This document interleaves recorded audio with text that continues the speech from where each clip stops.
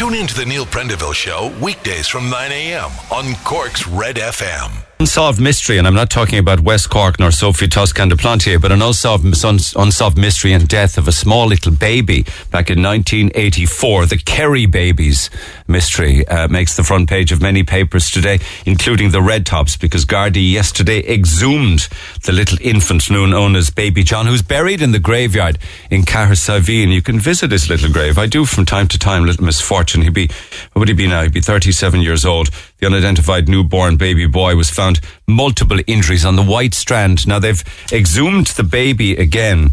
I won't go into too much graphic detail, but because apparently they're saying with developments in DNA and technology, they want to take some samples from Baby John's bones. It's just very, very sad because they think they may be able to move on the mystery and the investigation as to, how he died, why he died, and who killed him. So that's a story making many of the papers today.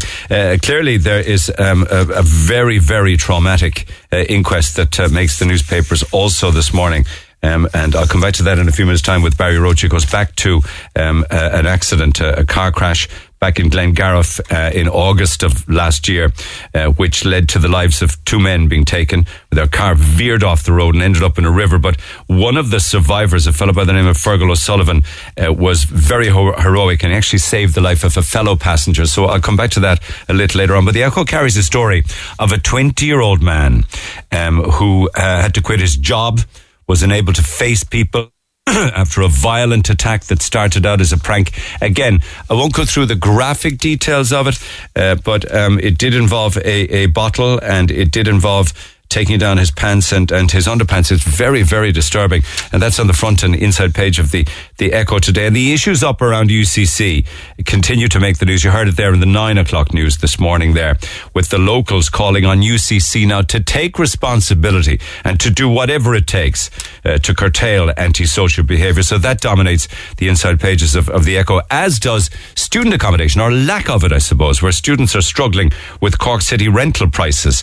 So they now, and not for the first time, have been couch surfing or staying extended stays in hostel accommodation, according to the Examiner this morning. So the papers also today talk of the ever-growing amount of greenways that we have, the ever amount of cycle schemes that we have, and, walkways, which is a good thing. And that's a story that makes the Examiner this morning, where Owen English goes into it in quite some details. Worth checking out. And Simon Coveney makes the papers as well, because he says he's embarrassed. He says it hasn't been his finest month. And we all kind of would agree with that. But with regards to coronavirus and vaccinations, starting to see an awful lot more people now who are testing positive and getting sick, incidentally, even though they've been double jabbed. Matt Cooper, the inside pages of the Mail this morning, talks about the fact that he's double jabbed, he has coronavirus, and was awfully sick. He couldn't even breathe. He literally was absolutely crippled from it, as if he'd never had a jab at all. So the papers this morning also say that the chief medical officer is warning that you can't rule out restrictions if people even double jabbed are getting very, very sick, because the vaccines on their own, they're saying, won't suppress the virus. The papers also were saying that pubs and nightclubs and restaurants could soon be allowed to stay open much later. There are restricted opening times at the moment, and certainly when you bring back the nightclubs, we'll have to wait and see what happens then. But, a lot of people went on staycations, some went overseas, but when you look at last year and much of this summer, apparently the Kingdom beat the rebel county when it came to the amount of summer visitors. They bait us. What can you do? They can bait us in the football, and they can bait us in the holiday stakes. So that's a story that makes the Examiner this morning. And apparently, those of you that are slaves to the iPhone, you might be interested to know that there is now an iPhone 13. I don't have an iPhone, a Samsung and Android, but many people who are loyal to them continue to buy the newest model as soon as it comes out. But there is a version of it which is said to be the most expensive Apple iPhone ever. It's coming in at €1,859. I mean, would you be bothered? It has, what's a terabyte? Is that a terabyte? Like 1,000 gigs, like an enormous memory storage on it. So I suppose if you get that, then you have to upgrade the Apple Watch, because there's now an Apple Watch 7. But maybe some people are thinking, I'm not going to be slaves to commercials or marketing anymore. In fact, I'm going to change my job, because the Mirror this morning says that 42% of Irish workers intend to quit their job within the next 12 months, get better jobs, or jobs that they actually like.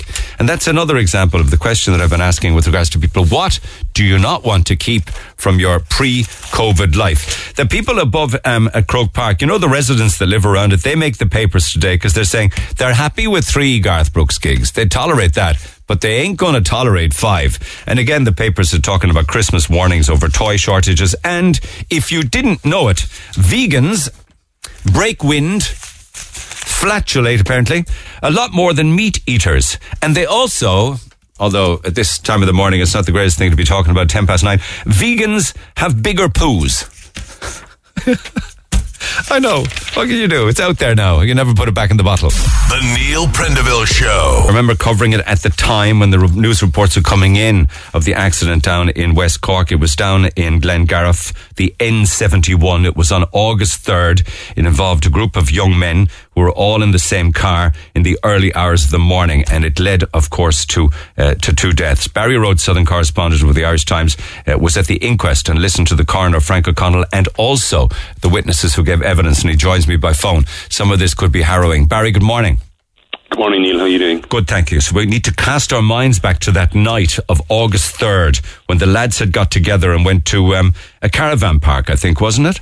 Yeah, they went out, a group of people, of young men and women, went out to Dowling's Caravan Park in Kenmare. They'd booked tables there, and obviously this was during the period when the first lockdown had eased and people could go out and so forth. Yes. So they went out on Sunday evening, a group, and it seemed to be in sort of a fluid situation in terms of numbers coming in. There could have been up to 20 people there at Dowling's, and they left around 12 midnight, and they decided to go to an area called the Pulleen. It's a picnic area on the road back to Glengariff, and again there could have been about 20 people there. They had a log fire, or a fire log rather, and lit that, and they were playing music on their phones and so forth.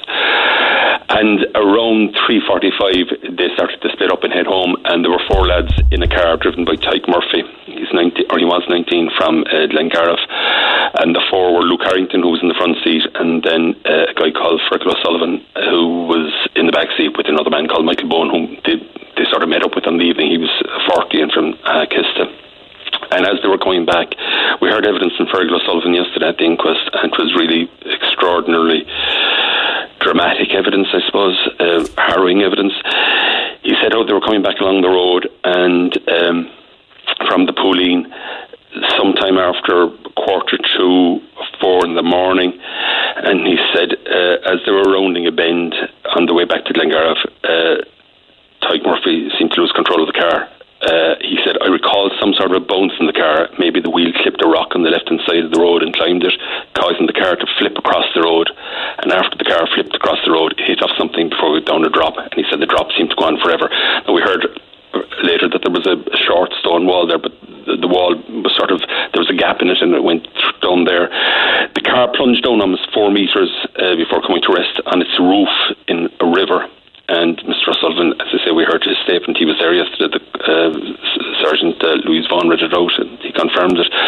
He said he realised he was upside down in the car, suspended by his seatbelt, and he was drifting in and out of consciousness before he discovered water flooding into the car. He said Tyg was conscious at the time, was screaming, saying he was sorry, that's all he was saying. He was sorry. He was saying we were dead, that we were all going to die, and he was screaming that he was sorry.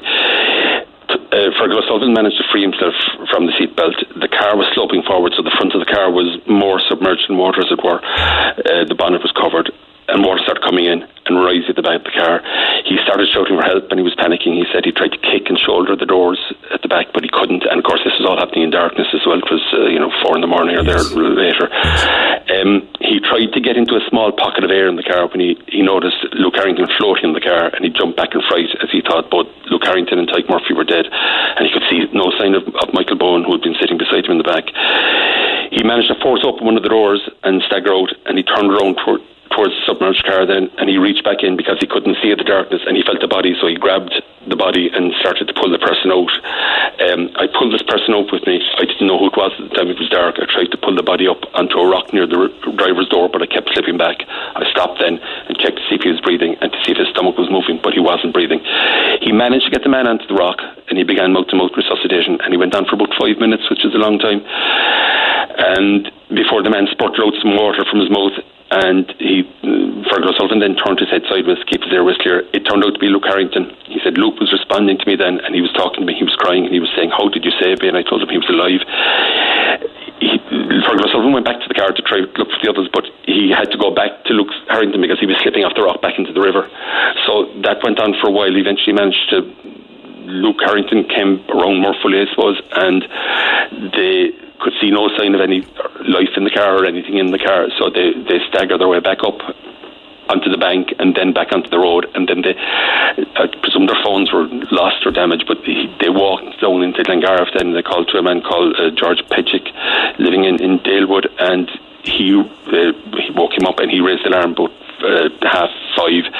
The emergency services came back out. Fergal O'Sullivan back up there with George Pedgick and waited for the emergency services, but tragically firefighters and paramedics they recovered the bodies of Tig Murphy and Michael Bowen, and they were both pronounced dead at the scene. So Luke Harrington was taken to hospital. Fergal O'Sullivan was as well. Luke Harrington had some injuries, but he spent some time in hospital and recovered, and he was in court yesterday as well and looked in physically to be okay, but obviously I presume the emotional trauma of all this. Fergal O'Sullivan, we heard from I suppose we should say as well, we heard from the forensic crash investigator, Garda O'Connor. He examined the scene of the accident. He said the maximum speed to take that right-hand bend safely was 58 kilometres per hour, and he said he could find no evidence to suggest that Tig Murphy had exceeded that speed rounding the bend. Was he driving? It was a Volkswagen's Jetta, I think. A Volkswagen Jetta, yeah, and that was examined then by the PSV inspector, Garda John White. You know, you can see that the car was roadworthy. Yeah. He checked the speeding, suspension, the brakes, and he found that they were all working properly prior to the accident, and that the car was roadworthy, so that wasn't a factor in it either. What did Frank O'Connell, the coroner, say? Well, Frank O'Connell, we also heard from Dr. Margaret Bolston, the assistant pathologist. She carried out postmortems on both Tig Murphy and Michael Bowen. She found that Tig Murphy had 280 mils % of alcohol in his blood and a minute trace of cocaine in the system. Michael Bowen had about 137 mils of % alcohol in his blood and an equally small or minute trace of cocaine in his system. She agreed that alcohol and drugs could impair judgment and reactions and so forth when she was asked by Dr. O'Connell, or by Mr. O'Connell, Frank O'Connell, the coroner. She said that both men had actually suffered very few traumatic injuries in collision, and they actually both had died from acute cardiorespiratory failure due to drowning. Drowning. So that was the cause of death, and that the actual physical impact wasn't that severe on them. Frank O'Connell said that it was a desperate tragedy, and he sympathised with both families, but he said there was no avoiding the fact that there were lessons to be learned from it, in that there was no avoiding the fact that these deaths were associated with intoxication. After hearing that they both had a drink, Dr. Bolster said that Michael Bowen's level was lower of alcohol, and that would have been less impaired him, as it were, but Tig Murphy's was higher. Well, Michael Bowen was a passenger, Tig Murphy was a passenger, and Tig Murphy was the driver. Those roads are deadly, like the road from Kenmare to Glengarriff. It's very windy, up and down, around the headlands and stuff like that. It's a windy road. And the drop wasn't that. I mean, it was 3.5 metres, which isn't huge, I suppose. The fact it ended up in the water, and it sort of was reminiscent of some other tragedies there and elsewhere. I know. I remember back in 2008, there were 3 lads in Castletownbere out of Dunboy-Castle. No, I don't think drink or anything like that was a factor. The drink wasn't a factor in that, but their car went off into a shallow enough amount of water at Dunboy-Castle. It ended up on its roof, and again 3 lads drowned there. And obviously we had the situation then in North Cork in 2015 where Geraldine and Louise Kennedy were hit by another car, and obviously they were... That's right, through the wall and upturned. Through the wall, and ended up upside down again in water. But Frank O'Connell said yesterday, after he commiserated, sympathised with the families, and he said it was a desperate tragedy, notwithstanding the lessons that needed to be learned. But he said there was no doubt that if it wasn't for Fergal O'Sullivan yesterday, or back in August 3rd last year, Luke Harrington would not be alive today. And he sort of paid full tribute to him for his heroic efforts in getting him out of the car, getting him resuscitated, yes, give him mouth to mouth, keep him on the rock so he didn't slip back into it, and then managing to bring him up the bank to the road and back down to Glengarriff. And I mean, you couldn't but admire the young man's tenacity and heroism. And this all happened in darkness, if you remember. Total darkness, panic and shock and everything. Shock, and he had just come out of, as he said, when he went down first of all and landed in the water, he was drifting out of consciousness for a period himself. So he only sort of recovered, as it were, when he did all this and had the foresight. And he didn't know who he was pulling out because it was dark, but the guy pulled out. And you know, it's, I mean, extraordinarily traumatic, unimaginably stressful. I mean, we see it in television, you know, in the sort of in movies and things like that, but actually find yourself in that situation where you're left with only a small pocket of air and you're trying to draw that and kick out the back doors or the rear doors of it, you know. So there's great credit due to him. And as the coroner said, if it wasn't for him, Luke Harrington, it could have been, it was a terrible tragedy. A terrible tragedy in a split second where 2 lives are snuffed out like that. Absolutely. Barry, thank you so much for covering the inquest. Thanks for coming in here this morning, as always. Barry Rhodes, Southern correspondent with the Irish Times, and that coroner's court was held in Bantry, I believe, yesterday. Lines are open at 1850 104 106. You can text 0868 104 106. We'll pick it up after the break. Talk to Neil Prendeville now. 1851 04 106. Red FM. I also see that very little is improving when it comes to the passport services in Ireland, and I just want to acknowledge those people who have been getting in touch with us regarding their own stories for them, family members, first-time passports or renewals. And many, of course, have had to cancel overseas trips. So more on that. But I finished yesterday morning talking about Cork City Council's statement that came in literally at 2 or 3 minutes to midday. And thanks to them for coming back at all, where they said, and this is to do with Frankie, the Birdman of Daunt Sqaure. I'll talk to him in a second. But just to recap, this council said there were a number of complaints. They said a number of complaints were made by nearby businesses, I should say, about the bird feeding at Daunt Sqaure. Cork City Council works with traders and stakeholders to resolve issues that arise around littering and nuisance issues to traders and the public alike. It's understood that a gentleman who likes to feed the birds in the area was asked by a member of Cork City Council staff if he would consider feeding the birds in another site, like for instance Bishop Lucy Park, because of the complaints by nearby businesses. He was not told that he would be fined, and Cork City Council will not be issuing a litter fine to this gentleman. All the best, says Cork City Council. So that really doesn't resolve the issue, really, apart from the fact that we know that he'll never be fined and he won't be issued with a litter fine. But it doesn't kind of resolve the issue, not just yet anyway, but it must come as some relief to Frankie to know that he's not going to be getting €150 fines. So he joins me by phone. Frankie, good morning. Good morning, Neil. So that must come as some relief anyway, you won't be getting. Brilliant. Yeah. Brilliant. Yeah. That means I can just carry on now and feed them. But I don't be there for a long time, you know. It's 10 or 15 minutes. But how was yesterday? How'd you get on yesterday? Yesterday was outstanding, great backing and everything. Our team were there. And Paul Borden. From Virgin Media News? That's right. Yeah, he was there also. And he said it was absolutely great backing altogether. Yeah. And from the public also. Okay. Were there any council staff there or anything like that? I didn't see any of them. Okay. And did you feed them the pigeons as normal? I fed the pigeons. I fed the pigeons, and our team were there taking it all in camera, and Paul Borden was there with his crew. Okay. So they still would prefer if you moved to Bishop Lucy Park, and I suppose some of the businesses would prefer as well. Are you going to stay where you are, Frankie? Here, I think I'd like to stay where I am. Yeah. It's only a matter of about, say, 10 to 15 minutes, and that's it. I'm gone then. Yeah. And when you're gone, somebody comes in and cleans it and there's no sign. Well, there's no... yesterday, no. I was only there for 3 hours, and I was feeding the pigeons, and there wasn't a bit of stuff and nothing there. Amazing. Spotlessly clean when I came there, and spotlessly clean when I was leaving. Okay.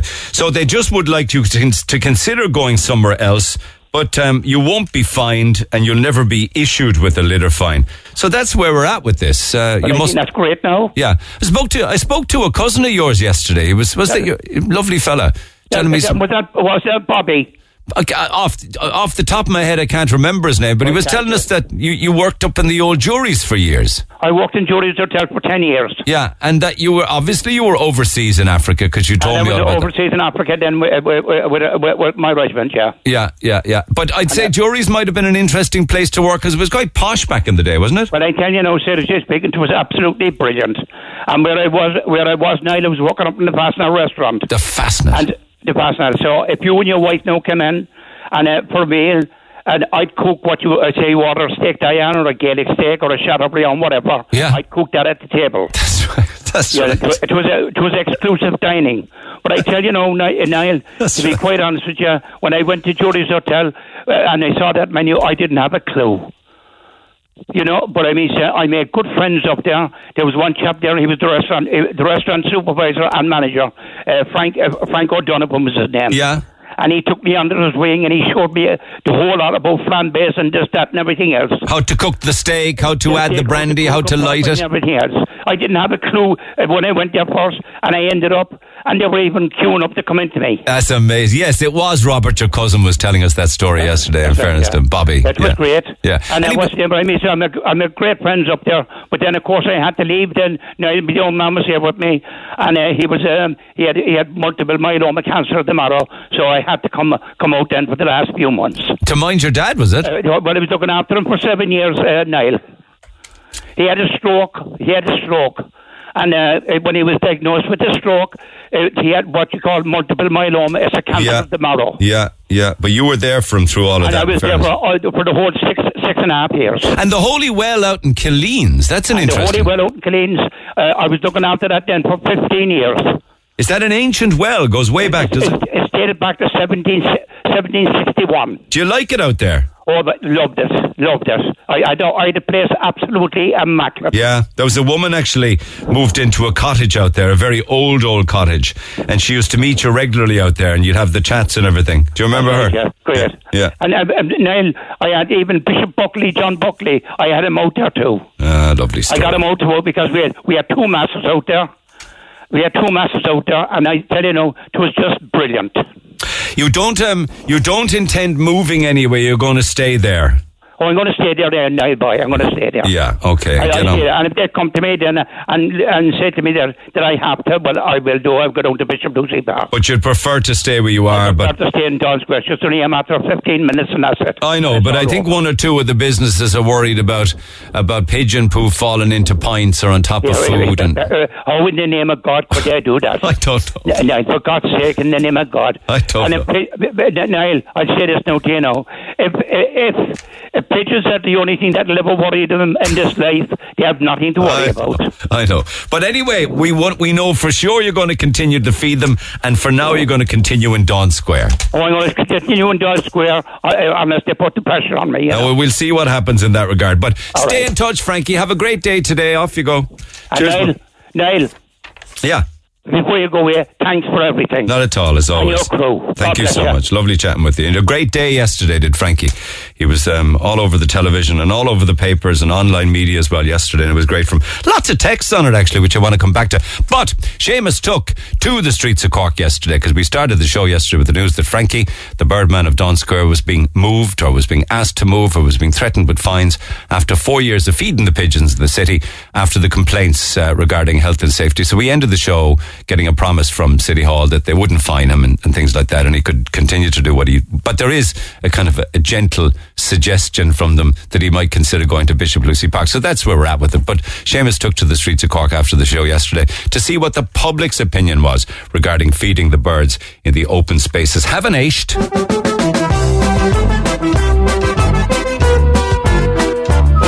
Kenny. We're cats. We kill birds. You kill birds. What's your opinion on people feeding birds in public? Don't really agree with it. They're in dirty. public. It attracts them. They mark all the ground. You can see the problem with seagulls in every other part, like Dublin and all, like really. So, they become very aggressive.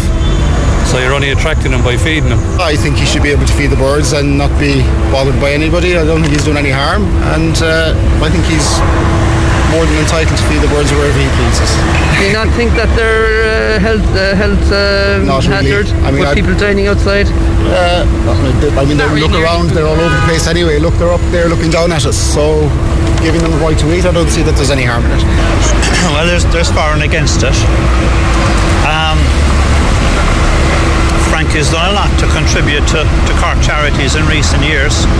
Does it put him in a special position? Of course it does. Does it give him the right to continue to do what he's doing, given the fact that it may be affecting businesses locally, it may be contributing to litter within the city? I think we need to get further investigation. We need to get deeper into this, given the situation at the moment where health and safety, particularly with the COVID and that, is up there in terms of news and media. Frank is a great guy, but he comes into town, throws half a bag of seed on the ground and goes home, and he doesn't see what happens afterwards. So we have to clean the mess up because of the last 6 or 8 months or lockdown and the whole lot. He's sort of had a free rein on Daunt Sqaure, but now things are back opening up. The birds, probably creatures will have it, and they wait for him to be fed, and then they'll hang around all day, and they're pooling when the feathers are going everywhere, literally. I don't know how not encouraged really, and I guess if you do look up pigeons, and they do carry viruses, and there's kids all around here, plus the fact they're flying very low in and around the streets, and it won't be long before there will be an accident. I suppose if it's all about safety, it's about safety, but he's done no harm feeding the birds. I can't see why he should stop him if he's done it all his life. It's a bit late now to start stopping him, isn't it? Yeah, but they can allow the place maybe somewhere in the park or somewhere else so they can feed over there, so. I think the birds need to find their own food. It's better for them.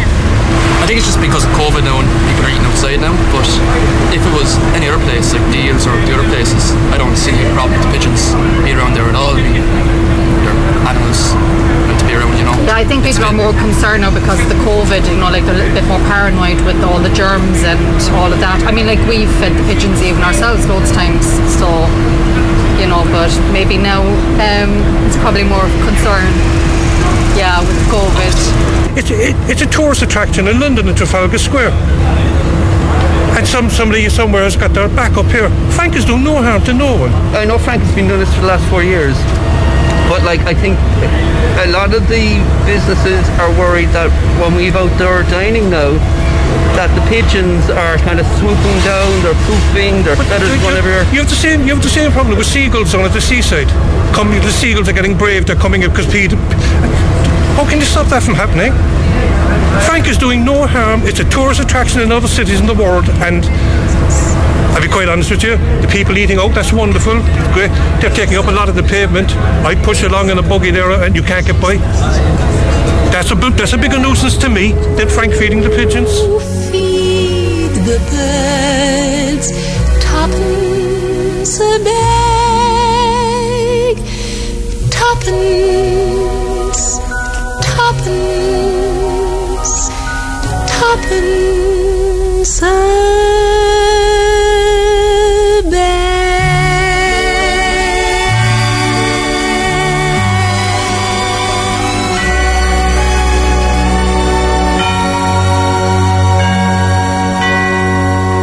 Just as a by the way, hasn't Julie Andrews the most gorgeous voice? Thank you, Seamus, from the streets of Cork yesterday. It's fair to say that not everybody, I think a couple of people there were traders or business people, not everybody 100% on board with Frankie, the Birdman of Daunt Sqaure. Vast majority of people, yes. Incidentally, among those who made a complaint to the city manager is Donald Mannix, a well-known Castle Street trader at Mannix Fashion Shops, and he says he's not alone. As other traders are also unhappy with what Frankie's regular bird feeding is doing. He says, my objection is that we are feeding vermin on wings, and they are breaking into people's houses, taking slates off the roofs, and the whole lot at enormous cost. Mr. Mannix said he wants the city council to patrol the streets properly and ensure that these vermin are not fed. Be lovely to chat with Donald, but the phone isn't answering this morning, so maybe I'll have an opportunity, because very interested to hear about what he says. He says, my objection is that we are feeding vermin on wings. They are breaking into people's houses and taking slates off the roofs. That's kind of a quote that you give to human beings, isn't it? Pigeons breaking into houses and taking slates off the roofs, and the whole lot of it is at enormous cost. Okay, so that's what he's witnessing. So that's his opinion, and he's entitled to it. Frank, my neighbour, a great man, full of the joys of life. This country is a disgrace. We can't let people have happiness anymore. Fair play to Frankie. I think it's a lovely thing to do. His passion for wildlife is lovely. So what if there's a few feathers and poop, for God's sake? What is it with people? I'd sooner see that on the streets than dog poo, human excrement, or worse still, drug paraphernalia. To the phone lines we go on this, because there was a massive response to it yesterday. Debbie, good morning. Hi Neil, how are you? You describe Frankie as a gent, and that's a nice way to describe him. He is a legend. Yeah. How do you know him? I know Frank. I'm working in Daybreak on North Main Street for the last 5.5 years. Lovely. And Frank is a regular customer to me. Now, he's in 5 days of the week, and he is an absolute character. He lights up the streets of the whole of Cork. Does he come into you with his little dog? He does, with Dripsy, which he calls his princess, and I hope he's listening to me so that I can speak well enough about him and let him know that the whole of Cork is behind him to help him. Yeah. Do you ever see him feeding? What? There is a couple of negative nannies I heard on the ad that I've been listening to, but in all fairness, Neil, slate's been taken off their roofs by birds. Come on. Well, there is on-street dining, you see, Debbie, and maybe some of the businesses are kind of like... There is, and that's great to see, Neil, pests, the way that we went through a pandemic and the way that the shops were closed and they were shut and they were hit terribly with it. So they are entitled to put out this site and explain about the outdoor dining and how the birds are landing down and everything like this. Yeah. But hasn't Frank been standing in Daunt Square a lot longer than this pandemic? And none of them complained. So now he has to stop his livelihood and doing what keeps him going at 81 years of age, 15 minutes a day, and they'll complain about it because now they have to bring in their money from people that sit outside. What about what he's doing good for Cork the last 4 years? There's been no complaints gone in. There's a lot more things to be worried about going on in the streets in the city, I would have thought. Exactly. Would you? He's on about birds robbing slates off roofs. There's human beings walking into their shops and they're robbing stuff, dumping their litter right outside their doors. Are the Cork City Council finding any of them or making a highlight to this on any of those? Yeah. Frank is doing something good for the streets. It's an attraction. There's kids passing by, they love it. They do. He's known to everybody. He's known all around the country. But you know what? He's known to everybody in Daunt Square. This would all be resolved, and I'm not telling him to do anything, don't get me wrong, but if he went to Bishop Lucy Park, there'd be no more hassle from anyone. But is that not Cork City Council property? Which? Bishop Lucy Park. It is, yeah. So why are they complaining to themselves? No, I'm saying... people to clean the streets. Yeah. City council workers.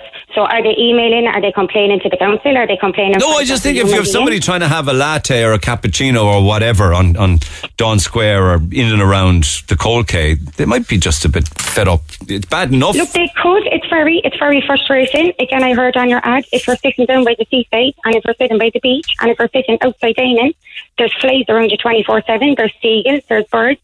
You can't do anything about it because you're by the seaside. But because Daunt Square needs to change due to the pandemic, which is quite understandable for businesses to stay open and for them to take in the money and make a living. Yeah. But this is Frank's living.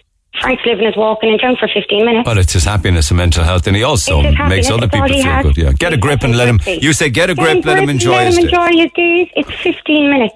They have from 9 to 9 on opening hours. It's 15 minutes. Let the man enjoy. He's a character. He's known to the whole of Cork. Let me get some more texts on the air after the break. He is an absolute gentleman. He's served for the country. He's worked in juries. He walks the Leaf Fields in around the Cold Quay. Everybody knows him. Yeah. He lights up North Main Street, and that's one of the dullest streets, and he lights it up. He's a character to every single one of us. Yes, and nobody wants to, but we want more characters. We don't want to see them all dying off. Listen, there's been so much negativity about it. Why do we have to highlight something that's so good and turn it into another negative thing? There's no need for it. Okay. There's been no councillors there yesterday. Now, thanks be to God, he's not getting the fine. But again, you need to question, why are they moving into Daunt Square? Why are they moving him from Daunt Square and into Bishop Lucy Park? Isn't that not a public park where people sit with lasses, get their outside dining? There's no businesses in there, you see, and the businesses around Daunt Square and Castle Street. What? Is there benches to sit down with your food? And you can sit down with a coffee in there with your food? Well, true enough. You can sit down there and eat. So if he's told to feed the birds in there, what are they supposed to do? Just get away with them because normal humans that are good souls. Well, he's staying put in Daunt Square for now. We shall Frank, stay as you are, and we're all here to support you. All right. Take care, Debbie. Cheers. Take care. All right, Neil, thanks Back a after the million, break. bye. Text the Neil Prendeville Show now. 086-8104-106. Red FM. We'll come back to text in a few minutes' time, but I'm mad keen to talk to Kieran Gould, who was down around Dingle yesterday on what looked like an absolutely glorious day. I'm looking at the photographs that he sent me back with blue skies and sunshine. Anyway, Kieran, good morning. Yeah, good morning. How are you? I mean, it was a super day, wasn't it? What's with the weather yesterday? Unreal. Like, it was about 24 degrees down there. It was raining all the way down. When we got down there, the sun came out. That's unbelievable. I mean, it's just so different to the weather we were getting yesterday afternoon, what you got in Dingle. Anyway, why were you there and who turned up? What's the name there? Road Bows Ireland there. There's a girl there, Michelle Smith. She started a Facebook page, Road Bows in Ireland, 12 years ago. She's from Armagh, but she's living in Mayo. But she's live streaming scores, all the big scores, like, you know. Yeah. So there's people that can't get out, that bowled years ago can't get out to go bowling. They're old now and they can't walk or anything. Like, they can watch the bowling out from their own front room, like, you know. Isn't that great? Facebook. Yeah. And what's the name? She have over 10,000 followers now at the moment. But we were there, I live streamed the score for there a couple of weeks back, about 6 weeks back. And Eamon Bowen then came in. He's a lunatic, the same fella. He's a very good commentator, like, you know. But he came in and he recorded the score. He did live stream the score that I was playing in, and it got 243,000 views.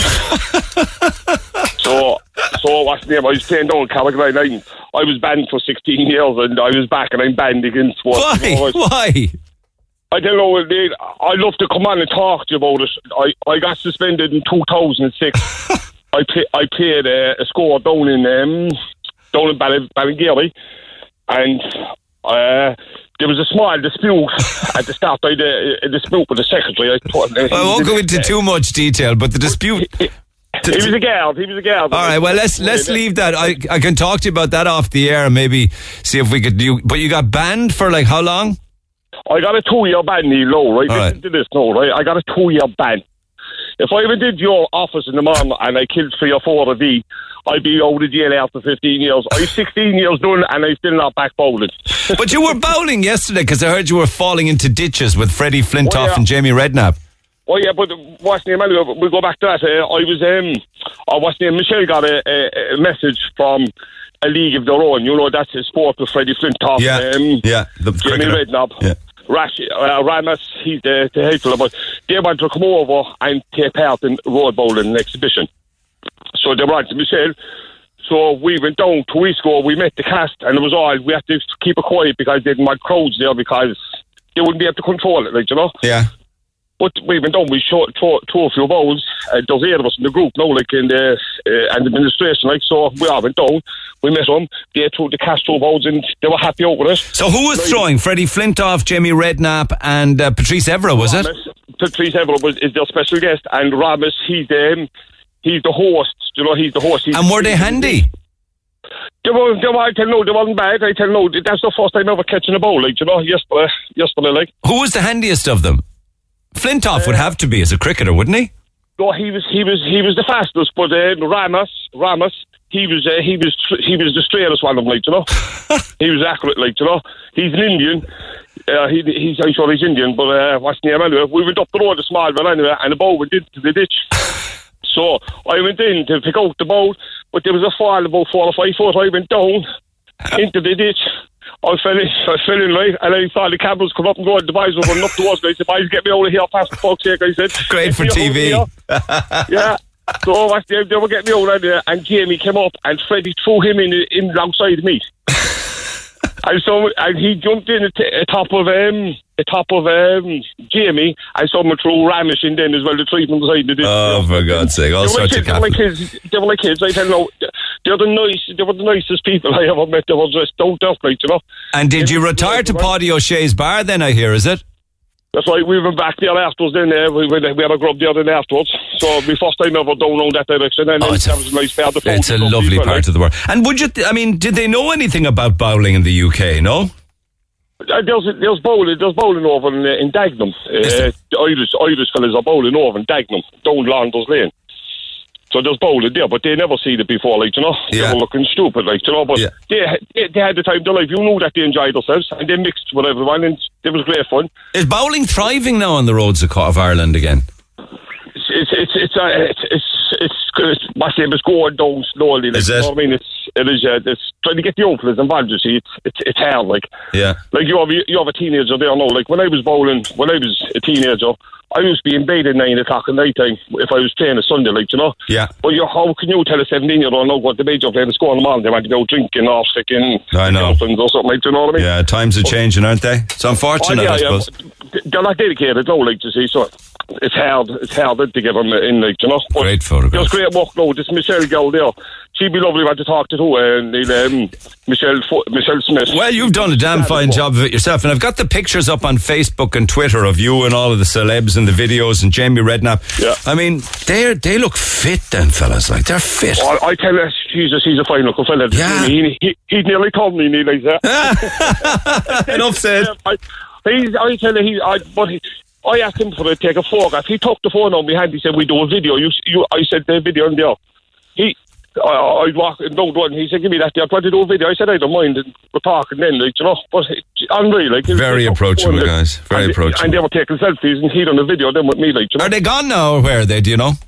They're gone up to Port Leash or something like that. They're going ploughing. They're ploughing today, like. But they're starting the road trip now, like, for the next season, like, do you know what I mean? Ah, yeah, they're filming for next season. Anyway, they want to come back and they're mad. They were mad for us. And then there was a cup there then at the end, and Ramesh never won anything in his life, and he grabbed the cup. He won, so he's keeping the cup. He said he's not giving it to Freddie. He was playing with Freddie in the double hander against Jamie and Patrice. Well, I'm glad that you were part of it, because when it gets on TV, an awful lot of people will see road bowling for the first time, and you never know, it might spark an interest in young people. You'd never know.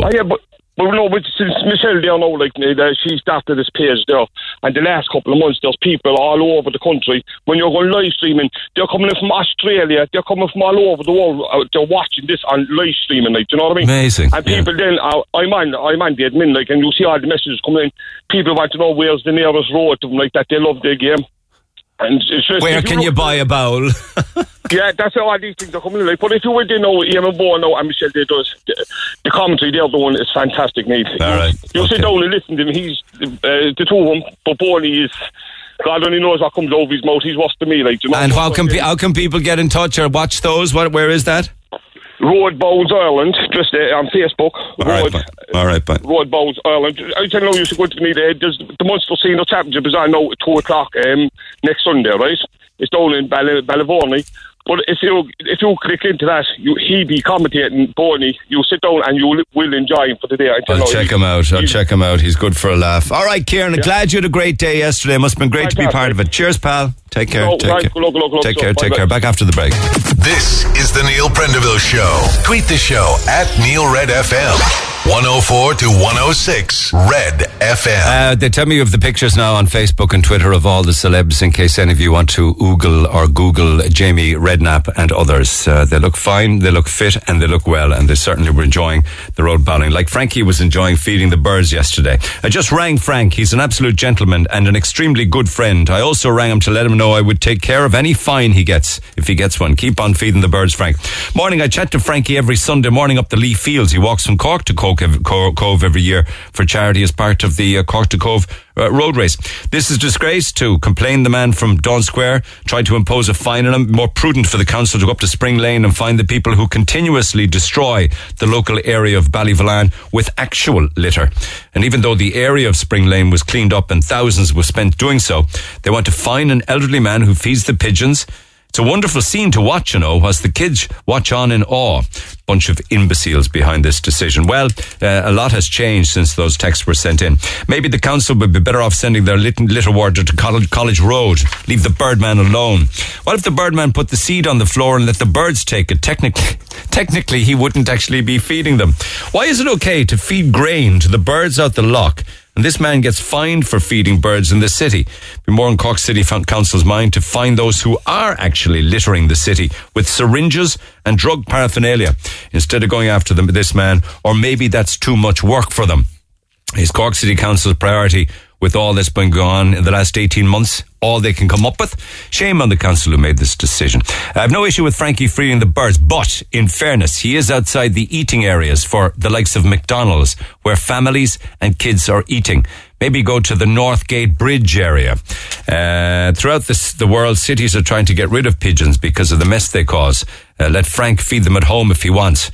A great show. I hope he gets sorted. So not everybody actually in agreement with feeding the birds. Leave the man feed the birds. Why are people so intolerant these days? It's not as if the man is there all day obstructing business, is it?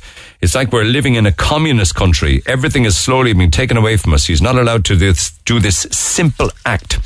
Anthony here, isn't it great that the enforcement officers in the city can lay down the law to an old man? But where is the law for the thugs on our streets going around openly drinking, doing drugs and beating people up in broad daylight? There's no one to sort them out, I see. Why? Because they're afraid of our youngsters now. Stop harassing an innocent guy feeding the birds. And one final one. As an employee of Cork City Council, let me tell you, it is the businesses complaining about Frank, not the council or the council staff. We are all very fond of Frank and we don't mind cleaning the area afterwards. We do it day in, day out. So Cork City Council workers are not in any way bothered by feeding the birds. Thank you for that. Text 0868 104 106. I'm Lana O'Connor. Red FM News is first for local, national and international news, and you can stay up to date by tuning into our hourly news bulletins or by clicking on redfm.ie. Music Station of the Year. You're on Cork's Red FM. A lot of other texts and different topics actually that were related to topics we've been talking about on the air, including the College Road and the carrying on and the partying. It's like Groundhog Day. Every year, year in, year out, same story's been covered in this. The law should apply to everyone. It's just not good enough. Every year, third level students are allowed to do as they please and are above the law. I don't blame the Gardaí because they obviously get their orders and they follow orders. This madness has to end. And every year it's getting worse. I'm so glad Catherine Clancy has finally acknowledged personal responsibility on behalf of students.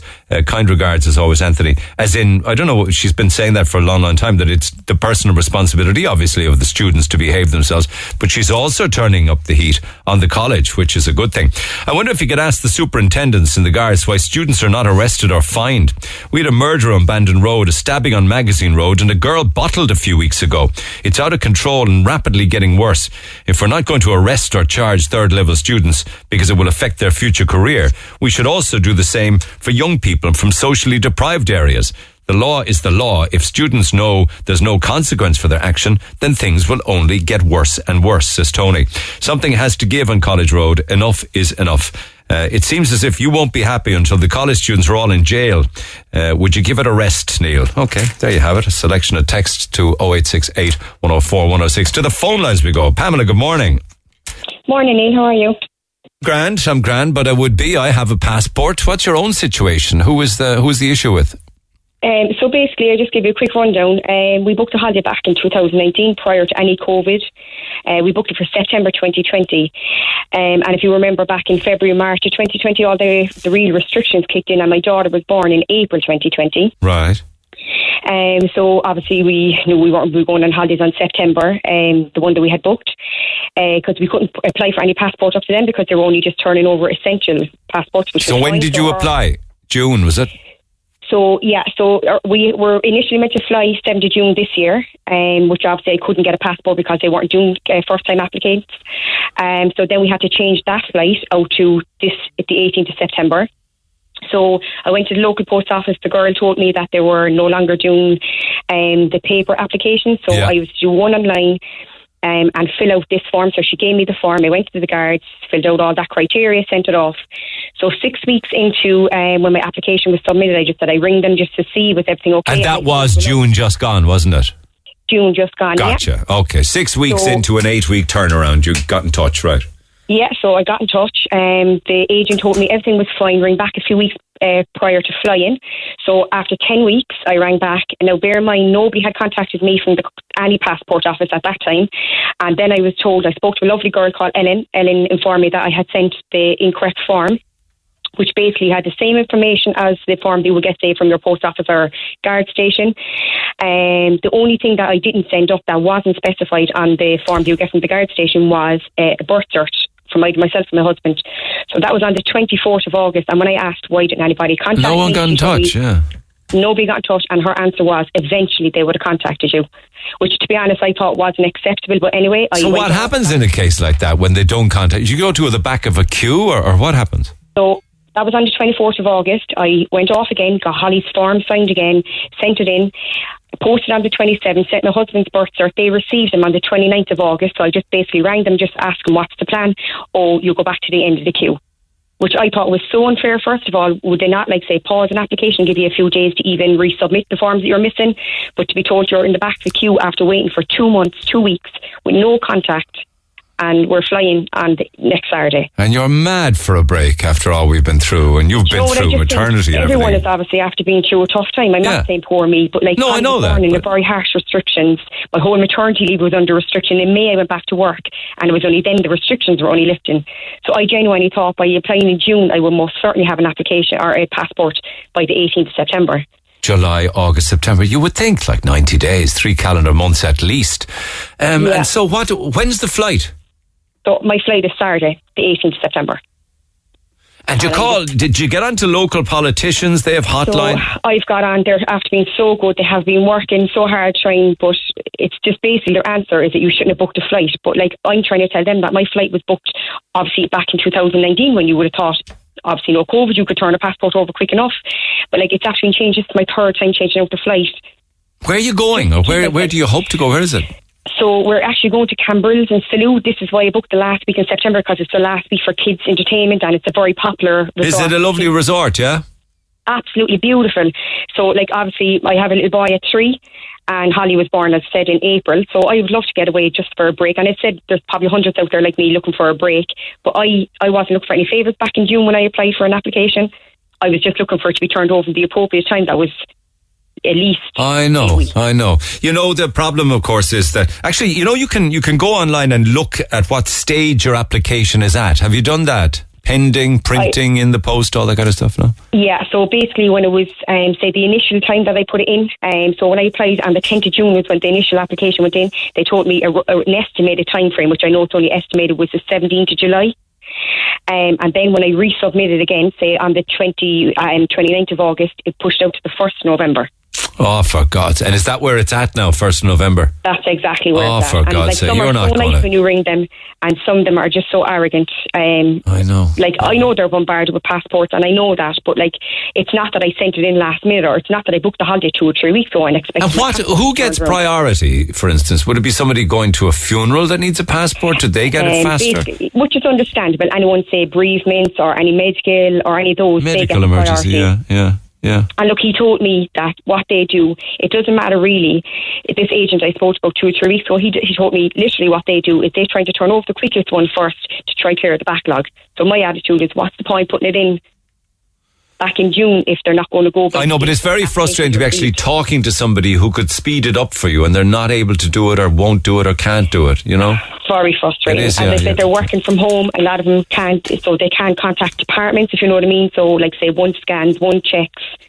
What I've been told is that they can't contact one another. Which. And how many days have you now left? 3. 3. And again, I couldn't cancel flights because I thought I might get it in time. I couldn't cancel my accommodation because obviously I thought I would be getting my passport within time. So now, obviously, if I don't go on Friday, you lose your flights and you lose your... I know. And who's your local TD then that you had working on that for you? So I had spoke to William O'Leary, my own councillor, which would be Padraig O'Sullivan's office. Yeah. And in fairness, Donegal O'Leary has reached out. So a lot of people have reached out, but like, that's unnecessary work for them. I don't think they should be trying to chase down passports. We contacted the passport service in relation to your query, and they confirmed that they have been in contact with you. They suggest that you contact the customer service hub directly to further discuss their passport application. Okay. What do you think of that? I'll ring them again this morning. That's no problem. Like, even at that, Neil, it's so hard to get through to their lines. You could be trying, like, it's by chance I nearly have to ring them so much you'd even might get through at, like, say, 3 o'clock in the evening. Other than that, it's just constantly they're saying that you should contact the customer service hub directly at DFA. This is the www.dfa.ie/passport/contact. Are you aware of that? Yeah, so I'll get in contact with them again. That's as much as I can do at this point in time. Okay, that's great. And let's see if that makes a difference. Feel free to hold on a second if you wish. Shirley. Morning, Neil. Is your daughter going dancing to Glasgow, is it? Irish dancing? Yeah. Disco dancing, freestyle song, contemporary, yeah. So, Disco dancing? Is that a disco dancing competition? Yeah, disco dancing competition in Glasgow. They go on all over the world. We're actually into a few of them. I didn't know that. Forgive me. I'm glad to hear disco dancing is thriving. Oh, it is, yeah. But so I went away and I booked it last week, Neil. Obviously, I went away and booked it, and I didn't know that her passport was out of date because she's 16 and she's a minor. As you know, they're 5 years passport. Yeah. So I went away and booked it. Whatever made me go and get her passport, I got her passport, and the thing was up since April. So panic mode set in. Went online, ordered her passport, but it would not let me print off the consent form. Even though it was her 4th renewal, it wouldn't let me print off the consent form. Took all day Friday trying to get through to the passport office for them to resend me the link, and I printed off the consent form. Went away, sent that away. Now, her estimated delivery date is the 4th of October, which is not going to work because she's leaving on Thursday night out of Dublin to Glasgow because the competition is Friday, Saturday and Sunday. It's a 3-day event. Now, I rang them 23 times. I rang them yesterday. I got through to 2 different people.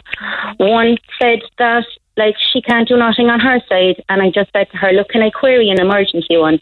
She said it's not a medical reason and there's no debt. You see, that's what I was saying to Pamela. It seems to be, medical emergency or bereavement. I just said to her, I said, I remember being up in Cork Airport. I said about 3 years ago I was going to a game. I was just about to check in. I was going to Liverpool and I realised my passport was out of date. And I say it was the first time now in 20 years going to Liverpool that I was on time. Ran straight into town. And I got a passport, I think for €110, Neil. I got a green paper passport there and then, and I actually made that flight. So I spoke to a second lady yesterday, and I said, you speak to someone the way you want them to speak back to you. She was lovely. She said, look, when is it? And I told her. She said, all I can do is make a note on Brooke's application, but I can't promise you anything. And I said, okay, that's fair enough. But do you know what's getting to me? These children, they're after missing out on the most so much, right?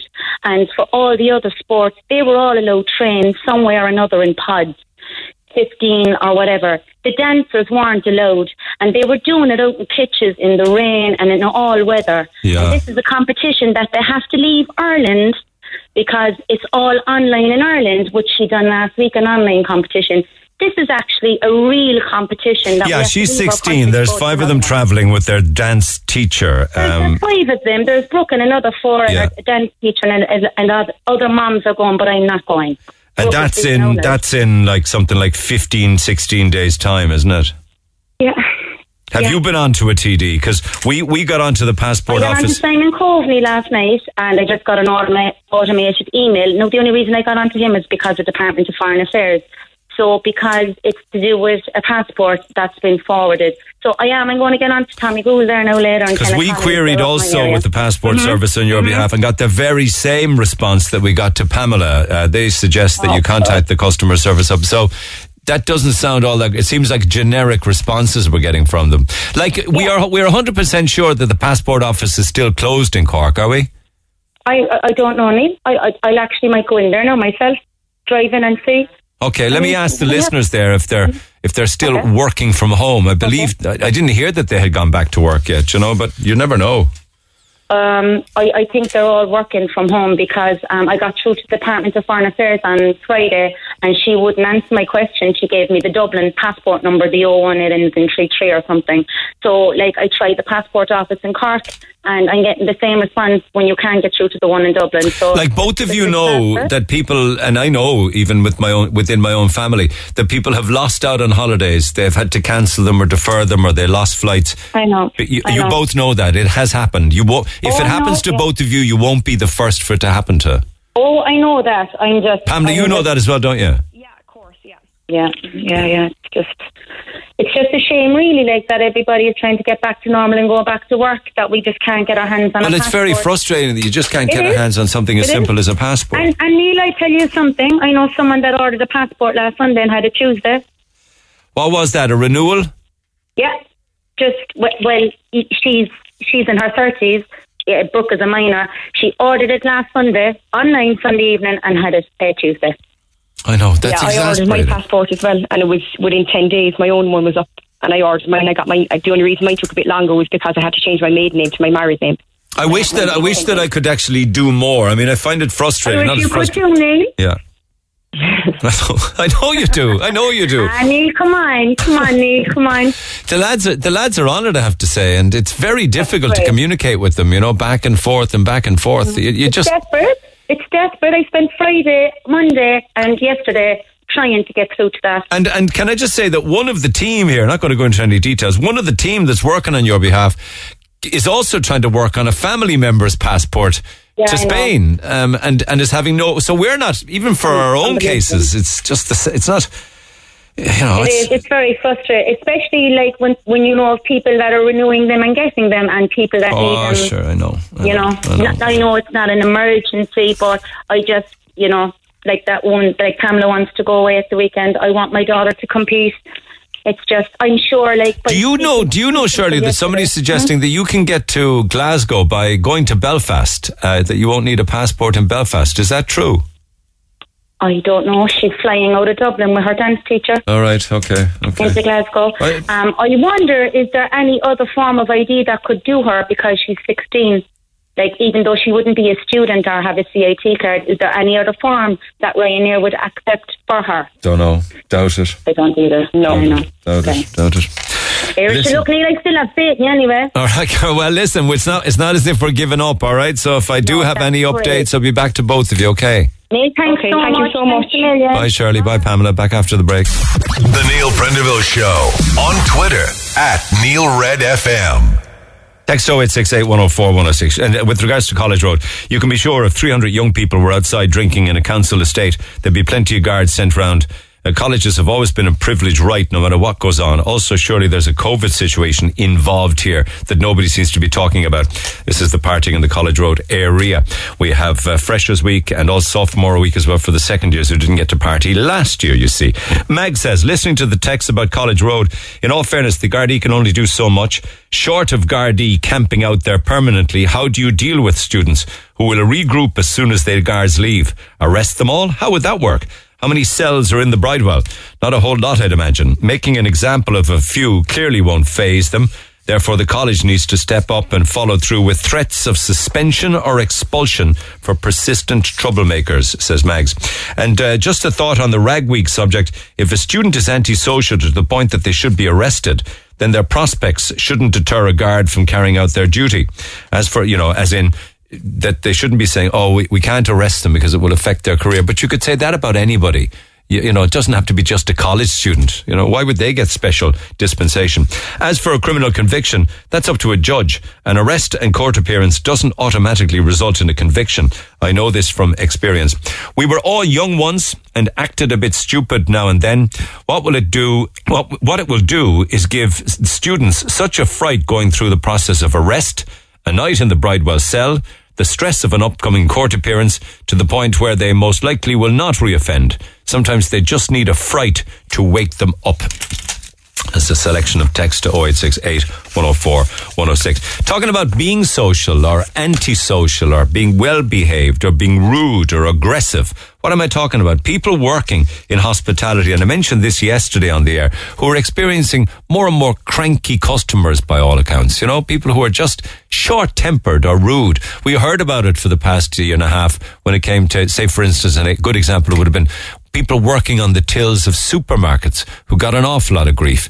But it wasn't exclusively to people working in supermarkets. Apparently, well, I know that Orla Winters, who's a hostess at Molly J's Courtyard in Tralee, took to Instagram last week sharing how, she just wasn't impressed with how some diners were treating restaurant staff. And I thought I'd put in a call to her. We chat with her from time to time on the show. It's always good to catch up with her. Orla, good morning.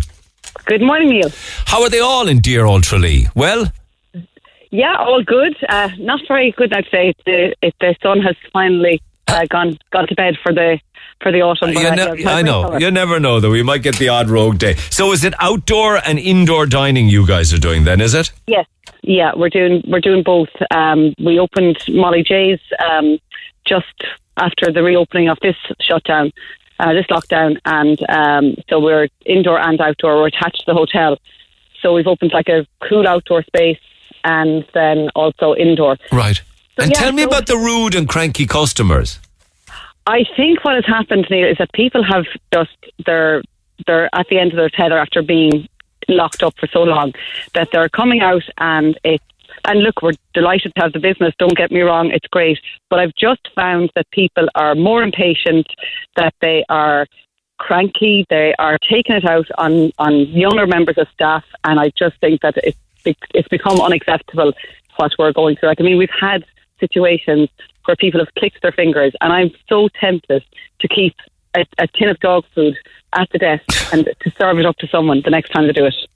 We had a finger clicking incident in the Oliver Plunkett there about 3 or 4 months ago. Actually, I think it was some overseas punter who was in the restaurant and said that it was acceptable in his country, kind of thing. And that's what I was going to say next, Neil, is that what I'm finding an awful lot of is expats returning to Ireland and acting like they did, and I'm particularly talking about Emirati countries like the Dubai, the Abu Dhabi countries, where they think that it's acceptable to treat people like that. But I took to my Instagram to rant about it, because I really, really think that it's completely and utterly unacceptable to treat anybody, no matter what the job is, to treat them with disrespect. It's just a horrible thing to do. It's demeaning to staff, and just because they treat people in their countries like that, it certainly isn't acceptable in our little green isle. And are they overseas, or are they Irish who've returned from overseas? They're Irish who've returned from overseas. It's like, why would even an Irish person pick up that habit overseas? Like, you wouldn't. I think, I've been to Emirati countries in the past, and the last time that I was there, I went to one of the infamous brunches, and of course, me and my big mouth, I couldn't keep shut, because there was a situation where these brunches are, that they're an all-day. Talk about them. What are they? You pay X amount of money for what? You pay say, €100, whatever it is, and you have all your food, all your drinks, and entertainment for the day. So it's basically like a wedding, but you're paying for it. Well, you pay to go to a wedding too, really, but but it's like that. And towards the end of the night, there was a group of guys there. And these are professionals, like they're teachers, they're engineers, they're in the medical profession, and the hotel ran out, and they're all held in 5-star locations, but they ran out of Red Bull, because I suppose they didn't realise the Irish have a penchant for vodka and Red Bull as their final drink of the night. And they ran out, and this guy from Tipperary, he absolutely annihilated. And when I say annihilated, he roared into this guy's face, and an Indian worker, and the guy was distraught. So I just couldn't keep quiet. People were just okay. What did you do? I said to him, "So you're from Tipperary, yeah?" I said, "So you're home for Christmas?" And I said, "And you thought?" I said that it's acceptable. I said, "Would you do that at home in your local pub if they ran out of something?" I said, "You really, really need to have a long, hard think about the way you've treated that person." I said, "It's despicable, it's disgusting." I said, "And your mother and father would be ashamed if they thought that that's the type of person that they raised." Good for you. This guy was in his late 20s, early 30s. Now, he gave me a few expletives, but then his mates kind of said, "She's actually right." And I said, it takes one person to stand up and defend these people, and just pass it on, just... What did he do then? Did he apologise? He did, yeah, and he gave the guy a tip. But I said, it's not about giving him extra money, because look, we all know hospitality is one of the lowest paid jobs. But I said, it's not about, trying to make up for it in tips. I said, but just be nice, treat him with a little bit of kindness, ask him how his day is, say thank you, say please. There's nothing... But surely in Dubai, as an example, that kind of behaviour is not tolerated, is it? I mean, you didn't tolerate it, but do they click their fingers at staff there and shout at them? They do, yeah. And I spoke at length to people living over there, and friends of mine who are living over there, and they said, yes, it actually is, that's the way they're treated. And the staff just come to expect that, do they? Exactly. And it's become their norm. And they feel like second-class citizens, because they're treated like second-class citizens. But we shouldn't be going and supporting that kind of culture. There's that in it too, absolutely. But then you think about the amount of Irish who are living over there, making a living, and have to go, due to circumstances with employment issues. I understand that, but and I'm quite sure that the vast majority of them behave when they're there. But you found that customers have been very rude to younger waiting staff. Is it that the younger waiting staff just can't do their jobs properly, and people get annoyed about that. That they're not trained, maybe. There's certainly a level of expectation that, when you go out, that you're trained, that you are served by trained staff. But there are going to be situations, people asking, for a certain item that the young member staff may not know what it is. Be it a drink, or be it a certain type of food, or allergens, or whatever it may be. Or even people asking to. Asking people to remain seated and to put on their masks, keeping within the guidelines. But it just seems to be an acceptable part of behaviour to give out about it. Have you said anything to a customer? Oh, I absolutely have, and I've been told that they're going to put it up in what I call tit advisor, because let's be honest, I wouldn't we actually laugh at some of the reviews at some places, because that they're untrue, and that there's two sides to every story. But people that threaten, constantly threatening, I'm going to write a review. And I always say, go right ahead. I said, but be prepared. I said that we will laugh at it. Because absolutely, if you've got a valid point, if you were treated badly, if you didn't have a good experience, and we didn't try and rectify it, the other side of it, I suppose... Do restaurateurs live in fear of reviews, or do they just... I think in the past, yes, but I think now that we've come to realise that it is so fake, because some of the reviews that I've read, both about our places and about other places, and I know they're not true, But do you respond to them then? Yeah, we used to, but now you just don't bother. You just leave it up and go, this says more about you, And then I say to people, if there's something wrong with the place, tell the management. If there's something right with the place, tell your friends, because it's very easy to go away and say, rectify. I had a situation where a lady got a moth in her salad. We were outdoor dining only at the time. The moth didn't come from the kitchen. The moth was alive and it landed on her plate. But then her sister posted it on something. And oh, for God's sake! It's a moth flying around the courtyard, like. Exactly, and I did say, I contacted the Facebook page that had posted, and I said, look, this is outdoor dining. We can't, insects. We're going into their environment. They're not coming into our environment. There are going to be flies. There are going to be wasps, bees. Yeah. And have your staff been upset by how they've been taken by some customers? Have been some of the younger members of staff. Who their first job. They've been upset. I had a young chap who is a very, very intelligent young fella. He's teacher training, and he was called the most despicable word, and it's the most non-PC word, a retard, because he didn't take a drinks order from somebody. He said, I'm just clearing tables and clearing glasses. And he said, but I get someone, and this lady called him a retard. That's unbelievable. He's a busboy. It's a different job. Yeah, exactly. So I went down and I told her to get out. I said, and never darken the door. How did she respond to that, Orla? Oh, she started roaring and shouting at me, and I said, look, if you think that it's acceptable, I said, to treat any member of staff like that, I said, you are sadly mistaken. It won't be accepted here. I said, I'm the manager. I said, and you're leaving.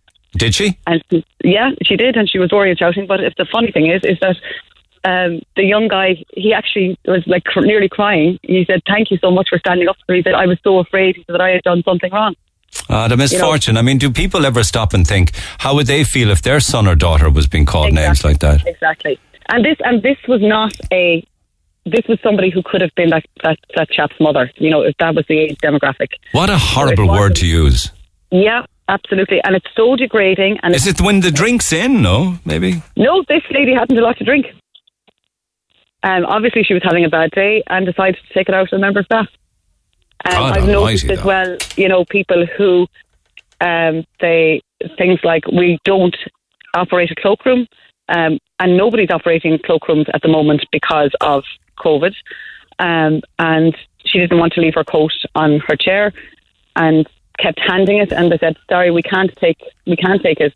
And she dropped it on the floor and said, well, I'm not picking that up. How do you deal with these characters? Like, what happened to the coat? Did it just stay there? It stayed there, and we walked over it for the night. And when she got up and left, the other members of her party were apologising for her, but other customers started clapping. Get away, really? Yeah, and started saying cheerio, cheerio, cheerio, singing to her. How was she reacting? Was she mortified? No, she just thought it was acceptable behaviour, and this was one of the expats returning. Oh my God, yeah. Look at me. I work overseas. I'm better than you. Look with the old swagger on him, I suppose. And you know what, Neil? It's we've had plenty of famous faces through the doors since we opened, and they are the soundest people. They're just so nice. There's never an issue. It's the ones we actually have one of our cocktails called Notions. And it's kind of a tongue-in-cheek, because there's no point having notions if you don't show it. Because there's some of them, and they've got oceans of notions that they just think that it's completely Just finally, I want you to hold on a second, but can you tell a difficult customer coming through the door? Do you know someone, no matter what you're going to do, they're coming through that door looking for trouble or looking to criticise? Can you tell? Yes. Yeah, you can. And that they immediately, can I not sit at that table? And said, no, that's actually booked. Well, I want to sit there, and you know that no matter if you put down a Michelin star meal in front of them, that they're going to have. But do you accept that customers should be able to say something if you put them at a table that's where the door to the kitchen banging? If you put them next to the cutlery section, they're going to be saying, "Well, why me?" Yeah, 100%. And I do believe that at all times we try and facilitate as much as possible, people's needs and people's wants. Like you have situations where you might have to ask someone to leave if we've got a more wheelchair accessible table that they may have been asked, but that we have somebody arriving in a wheelchair, and we say, listen, and 9 times out of 10, people are very, very gracious and say, of course, 100%. But it's always just that one person who can ruin a vibe and ruin the night with their ill treatment of staff. Let me bring in Chris Crowley, the manager at the Anglers restaurant. They're doing a rockin' trade out in the Anglers, indoors and outdoors, although I don't know whether they've moved indoors just yet. Chris, good morning. Good morning, Neil. How's the farm? I guess I think you probably do know Orla Winters, because she spent a lot of time working here in Cork as well. Do you know each other? I do. Well, we haven't met, but I do. I know the name. How's the farm? Good. And what? I'm enjoying listening to this. Yeah, and how much of it can you relate to, I wonder, say at the Anglers? Well, at the Anglers, in a sense, not so much. But look, as you both know, I've been around a long time in terms of hospitality, so I can relate to all of it at some point in my career, for sure, all of it. But have you found it anyway different now, coming out of this lockdown? Oh, yeah. With regards to... Yeah, definitely. I suppose for me, I'd agree as well. It's the minority. It would always be the case, but it's the impatience, it's the kind of the delivery of the message when again things can happen when they're not happy with something. It can be the deliverance. But for me, what's interesting is two people with the same issue can have two completely different reactions. In what way? And you have to, so again, we just say even the moth situation there. So again, like that, salads and organic salads and stuff like that, you can get small grubs. It can happen. It's a fresh product, and one person can absolutely freak out, which they're entitled to do, and one person then could say, look, it's an organic product, it's natural, these things happen, don't worry about it. So again, that's only one instance. But in terms of anything, poor service, late drinks, food being delayed because it's really, really busy. So again, some people can be, look, don't worry about it, you're busy. We know what it's like, we know. And some people just, there's no give or take, and that can be difficult, especially for younger. But does it upset staff though when people are rude? It upsets managers, Neil. It upsets managers. It upsets everybody. And like Orla said, it can set a cat amongst the pigeons as well, and everything is going fine, and all of a sudden like that, again, like anything, whether it's in work or not, when somebody comes at you with an aggressive kind of tone or manner, sometimes it's a natural instinct to respond that way, or it's a natural instinct to get defensive, or it's a natural instinct to kind of coil up. And what is it? Is it that people have had this pent-up anxiety, or this, they wanted to get out, they were out, they have a night out, and the whole thing's a disaster, the wrong food comes, the drink doesn't come, and they just can't tack it? Yeah, look, again, for me, people are entitled to be upset and frustrated and disappointed and all of those things, but there's really no excuse when you come to some of the behaviour, and again, like anything, if a message is delivered in a positive way, then a positive response will always be the desired outcome, But clearly Orla would take on that rude, abusive customer, would you? Well, it depends, yeah, I would, of course. If it's directed at me personally, I try to see outside of that, because look, again, for me, I try and look at the issue of the complaint as opposed to the behaviour around the complaint. But if it gets to a point where I won't accept it, then of course you won't accept it. We wouldn't accept it in life. So why should we accept it just because we work somewhere, just because we're selling a product? Have you had to ask somebody to leave? Yeah. I have, and I would continue to do so again like that, because, like we were saying, staffing at the moment is near on impossible.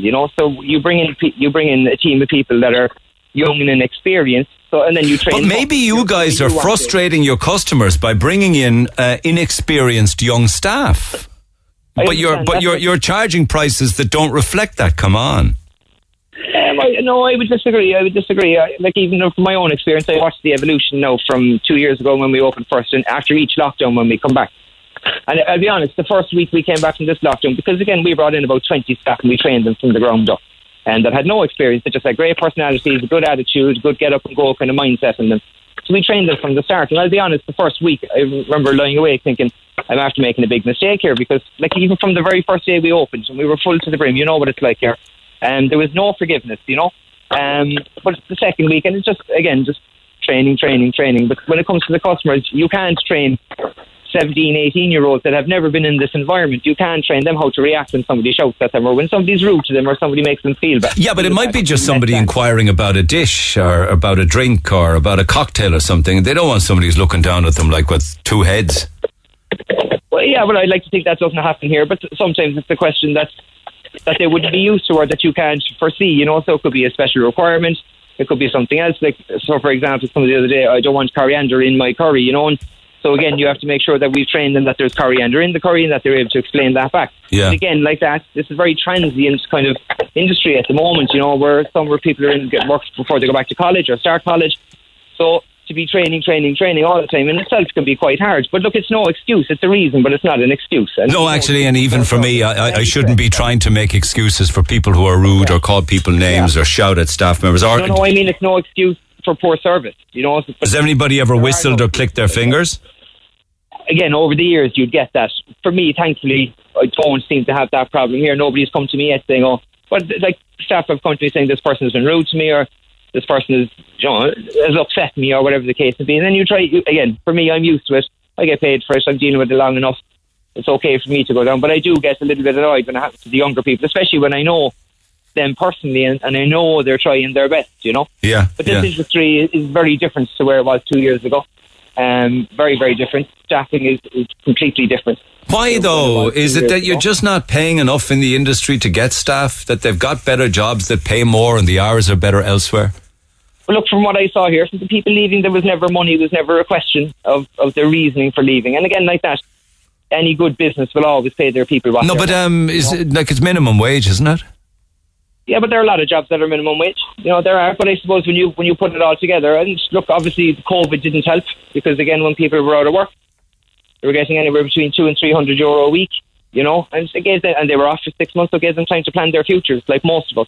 What do we want to do with the future? Was that the case, Orla, that a lot of people didn't want to go back into hospitality because they had the COVID payment? 100% there was that issue. But I think as well, with hospitality in particular, if you think about like 18, 19, 20-year-olds, they're at the time of their lives where they want to have fun, and they've literally been locked down, and that has been taken from them, like it has everyone, but they have never experienced it.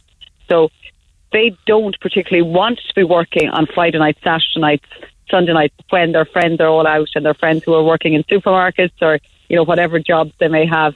It is on social hours. But I find what has happened with our younger groups is that, because we're off on Mondays and Tuesdays, it's what they've done is that they've created their own Monday and Tuesday club, and they've formed incredible friendships and incredible bonds. So now that I think what they have done is certainly, the younger guys, they have realised what teamwork is, and what real teamwork is that you all have each other's backs. Oh, I know, and I'm not trying to make excuses for rude customers. I'm just wondering whether there's any correlation between the rude customers and a declining level of service. Oh, I don't think there's a declining level of service, Neil, to be honest with you. I think what has happened is, we have to be mindful of the fact that there is still social distancing within the kitchens. So there are less chefs on, there are less people behind the bars. Everything is table service. No matter how many people, even if you were allowed to put 10 people behind the bar that didn't have to social distance, people not being able to go to the bars themselves to get their drinks. Everything is working at a slower pace. Yeah. So we need to keep that in mind. You know, you no longer have the quick fix of, you know, I've got a mouthful left of my pint, I'm going to the bar and getting another one. You have to wait until you're waiting. There you go, you see, and people need to appreciate that a bit more. Everything has slowed down. It's not that the level of service has gotten worse, it's the pace has gotten slower because of circumstances. Hang in there, guys. Good to talk to both of you. Thank you so much, Orla Winters at Molly J's Courtyard and Chris Crowley at the Anglers. Back after the break, text 0868 104 106. Call the Neil Prendeville Show now. 1850 104 106. Red FM. Yes, indeed. Pick up the phone on 1-850-104-106 with regards to indoor and outdoor and customers and impatience and what have you and issues like that and booking of tables, because there's two different scenarios here. You got the indoor and you got the outdoor, and the indoor is for those that are vaccinated, of QR codes and certs, and the outdoor is for those that are or are not, and that's where we're at. But table numbers is a different matter entirely. But before I deal with that, I got Mike Ryan from the Corn Store and also from Cockbull. Michael, good morning. Morning, Neil. How are you? I know you're a chef, but you're front of house an awful lot of the time. Do you witness any abuse or rudeness or impatience these days at all with customers? Unfortunately, we do, yeah. But I really have a zero tolerance policy for that, But yeah, it is, and it's actually over the last period of time it has gotten worse with people. Yeah. Okay, and can you give me examples of how it's got worse? Is people being asked for QR codes and cert information? Even before that, but I suppose a big one of our problems is that it's the messaging out there that's going out to the general public about the regulations. I suppose we watch the regulations as there's every change on them. And customers and the general public aren't aware that changes have happened or what the actual regulations are. So you people booking going, you know, we want to book 12 people in. Sure, no problem. We can do 2 tables of 6, but it has to be outside. Why can't we go inside? We're all fully vaccinated. And why? And can they not? No, not at the moment. Not the way the regulations stand at present. But so you can do outside multiple tables, but you can't do inside multiple tables. But if you're a bus tour coming in, you can have multiple tables inside. And there isn't even clarity if because they take for granted that everyone came into the country through the passport system, because not everyone, they wouldn't be compatible with ours. If you're a bus tour, you can come in and have multiple tables inside. But if you're a table of just regular friends meeting up, and maybe there's 8 of you, you couldn't have 2 tables of 4 close by. So I think that's the frustration. It's a lack of clarity on the regulations. There's not just straightforward, this is what you can do. There's all these little amendments which causes confusion and frustration, and the knock on then you would have the people at the door or on the ground in the establishment bearing the brunt of people's frustration because maybe they've misunderstood what it was supposed to be. It makes no sense really that indoors you could not have 2 tables of 6 from the one party group of people who are all vaccinated indoors, but you could have them outdoors. What difference does that make? None whatsoever. Well, once you're following every other part of ventilation and everything else. Yeah, but that's your gig. You've done all of that, but yet. Yeah. No. I know. I totally agree. It just makes no sense. And I suppose, as I say, it makes people, you lose the room. You do, because that's why a lot of people are getting very weary of the whole, with the regulations with the government and stuff, because it doesn't seem to make sense to them. I was talking to somebody who got very annoyed the other day who was out with their friends and they were all fine and blah, blah, blah. And he was going into some bar, I think, or a restaurant or bar. He had his QR code, but they then started asking for another form of ID. Why do you need that? Because you could use someone that you could take a snap. Well, it's because, look, the problem is, Neil, this is all written into legislation. And looking for a QR code and ID is the same as if it has to be treated the same, and you can have prosecution the same as if you left someone in underage into the building to have drink. It's written legislation. It's exactly the same penalties on your license. So the reason, if you have an 18-year-old or a 17-year-old coming in and they're showing you false ID, you can question that, because it's still, the onus is on the premises to make sure that person is 18 before they enter to have alcohol. If you have someone come in with a QR code and you think it might be false, you're supposed to double check it with a photo ID a form of photo ID. That is. Why would you think it's false? Because people, lots of people have chanced their arms since this has come in.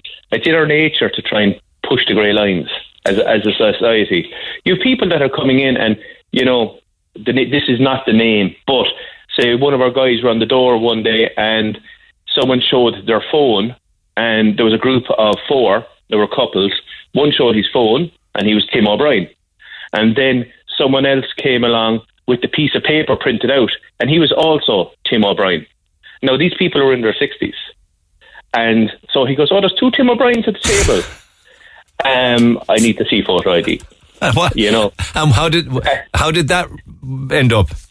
They were sitting outside having a meal, but they knew they were chancing their arm. But that was, and that was... That was somebody using a photocopy of somebody else's COVID QR code. Yeah. And so basically, what would happen to you then? Would you be fined for something like that? Well, in theory, as I said, it's in legislation. It's signed off in legislation, no different than if we left someone in underage or broke anything else that's written in legislation. We're not doing it for the fun of it. You know what I mean? We have to follow the guidelines and the laws of the land. And if something like that is written in legislation, you're following the laws of the land, or your license is a risk. So that's what we have to do. None of us want to do it. It's not. And quite shortly, all going well, we won't be doing it come the 22nd. So, but but these things. So and look, I've done it personally. I've gone into places and they've asked my QR code and then they've asked my ID and then gone. And I know better. I say nothing, but it's in my own head going, this is just a pain. But if I'm someone that's not in the industry, you get more irate. Do you get anyone coming up insisting on being left in because they don't have a QR code and they don't have, I know that we use the term anti-vaxxers, but is there any issues like that? None so much. We've had, the guys would have had a bit of abuse when they're on the street looking for even contact tracing and stuff like that. People do kind of push it. And they're pushing it to the wrong people. These are just people on the ground that are all they're doing is following what they're supposed to do. And is it upsetting for the staff then, particularly the younger staff who are new to it? Yeah, well, we wouldn't have the younger staff on the front line dealing with that now, to be fair, someone on the door, because you need someone that's been around the block and knows how to deal with people. But you do have younger staff there, and as Orla was saying, Chris was saying, you know what I mean, they're not used to it, but that some of the interactions they might have with people, which are becoming a small bit more in your face and a bit more aggressive, as opposed to before, it could be a bit passive aggressive. Now it's just straight in your face aggressive. I'll be calling somebody an RETARD or clicking your fingers or whistling at somebody. Straight out the door. Calling someone a name, you would, not everything is straight out the door, but clicking your fingers, you politely go over, which has happened in the past. And you just say, look, that's not accepted here, can't do it, please don't do it again. And we can consider that offensive. And do they usually take that on board and say sorry? Some may, yeah. Some, some people when they're told off can be a bit like bold children. You know what I mean? That's it. They'll do their utmost to find fault in everything. And you have to come over sometimes. Then I generally don't intervene there if I have to, but if I will, I'll walk over and I'll just say, just because you didn't get your own way, please don't spit the ties or throw the ties into the ram. Yeah. If you're going to find fault with everything, we're not going to continue on. So you can leave. Yeah, you really have to get tough. Yeah.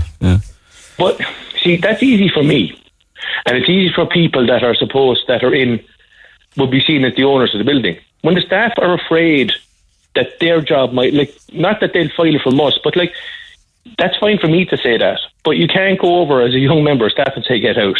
Anyway, we wouldn't empower someone to do that. I know. That far up down the chain. And they might feel they might get into trouble or get... I've whispered in people's ears before and I said, you wouldn't speak to your own daughter or something like that, would you?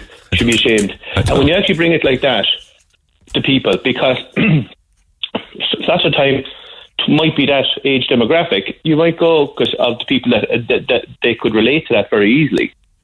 Normally when you say, you should be ashamed, things kind of just stop, pretty quickly. Yeah, they're mortified. Okay, I got to go. I'm out of time, but just 10 seconds before I leave you on, because I know the corn store is very near Daunt Sqaure. You probably weren't prepared for this, but how are you with Frankie and the pigeons? Are you yay or nay? To be honest with you, the issue wasn't there for us until it was highlighted in your show. It thankfully wasn't coming. They're not saying it didn't bother other businesses, but it wasn't an issue to us until it was highlighted in your show. Not an issue for you then. Okay, thanks for that. Thank you, Mike. As always, Mike Ryan at the Corn Store and Cockbull. If you haven't checked either of those out, then you should do so. Text 0868 104 106. Back after 11. Hey, it's Kira. Tune in to Saturday Breakfast on Red FM from 7 a.m. and wake up your weekend with music, chats and all that's happening in Cork. That's Saturday Breakfast on Red FM with me, Kira Revens. 104 to 106 Red FM. This is the Neil Prendeville Show. Working in hospitality, this chap posted something there up on Twitter. The lads showed it to me with a photograph, and the actual caption says, if anyone wants to know what it's like to work in such and such an establishment on such and such a street in Dublin, just know that after chasing my last pay for weeks on end, I finally got paid, but I got it in a bucket of 5-cent coins. So his last week's pay that he was chasing for weeks, he eventually got in a Hellman's, you know, the catering tubs of Hellman's mayonnaise, full of 5-cent coins. I don't think that work relationship ended well, to be quite honest with you. So he knows to, like, if you went into a bank now and plonked those up on the counter, if there are any counters left in banks anymore, if there's any cash left in the world anymore, would they take it off you? I'd say they'd be more inclined to say, take that away now, count it, here are the bags, bag it all properly and then bring it back. Oh my God, there's some job there, I'd say. Better off putting it into a slot machine if you could find one that took 5-cent coins. But anyway, then I got another lovely photograph there recently. It's a photocopy of a wedding between a Miss Power and a Mr. Bowman, I should say. It was the Shannon Arms Hotel in Limerick. And it was one of those breakfast weddings. You know, back in the day they had it at breakfast time. Not 100% sure what was served at the breakfast wedding back then. I don't think you got I don't think it was a fry, for instance, but it was 51 breakfasts for £57, 7 shillings and 6pence. And then there was 3 bottles of white wine, 2 bottles of red wine. They drank a lot of whiskey back in the day, so 1.5 bottles of whiskey, 1.5 bottles of sherry. I suppose the men, I don't mean to be sexist, but it probably was that way back then, that the men drank the whiskey and the women drank the sherry. And then 5 bottles of squash, which would be like my waddy, I suppose, if you like, and a dozen minerals. The entire wedding breakfast cost £70, 18 shilling and 6pence. I love those kind of photocopies, and thank you for it.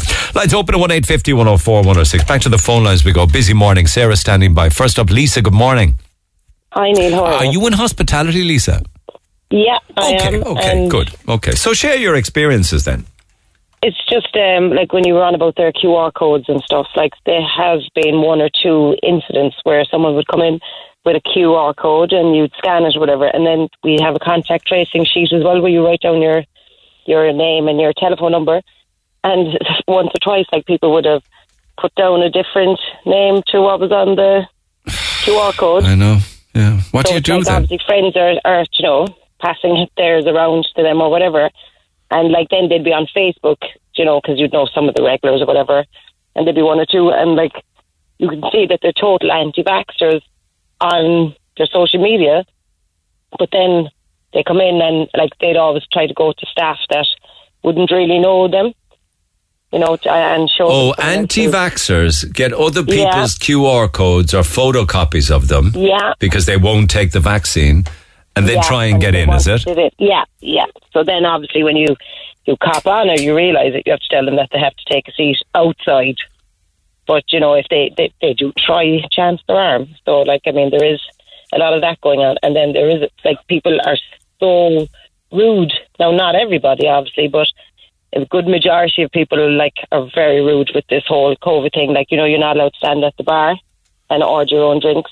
And they could blatantly ignore that. You'd have a big sign up saying, please be seated. And wait a second, how do you know it's blatant? They just might forget. Sure, look, Neil, there's big signs up on the bar counter, and you might have told these people numerous times before. Do you know what I mean? Sorry, take a seat. We'll get someone down here, or we will take your order. But why would they keep doing that, knowing that no one's going to serve them at the bar? It's kind of a pointless exercise. Are they making a statement? It's like they just don't really care. They just oh, right, yeah, all right, calm down, or, do you know what I mean? You're like going, it's not me, I didn't make it up. You know, that's patronising, telling somebody to calm down, isn't it? Yeah, I mean, and like I had one incident where there was a couple came in and they owned their own bar restaurant, and like that they came up to the counter and I said, sorry, you can't stand at the counter. She said, I'm filling in my contact tracing. And I said, I know, but you can't do it at the counter, like it's on the table over there, that's why we left it over there. And she was like, oh my God, calm down, like relax. I was like, you should know better. Oh God. You just have to try and keep the peace, don't you? Yeah, basically. But it can really weigh you down, you know, and especially like, I mean, obviously I'm older, so I'd be kind of a bit more used to it. But like, I can understand younger staff, like, not very nice. I mean, geez, there's no need for it, or saying like, you know, oh, we're waiting ages for drinks. It's ridiculous. Like, you're a pack of fools in there or whatever. You know, you're kind of going like, you for real.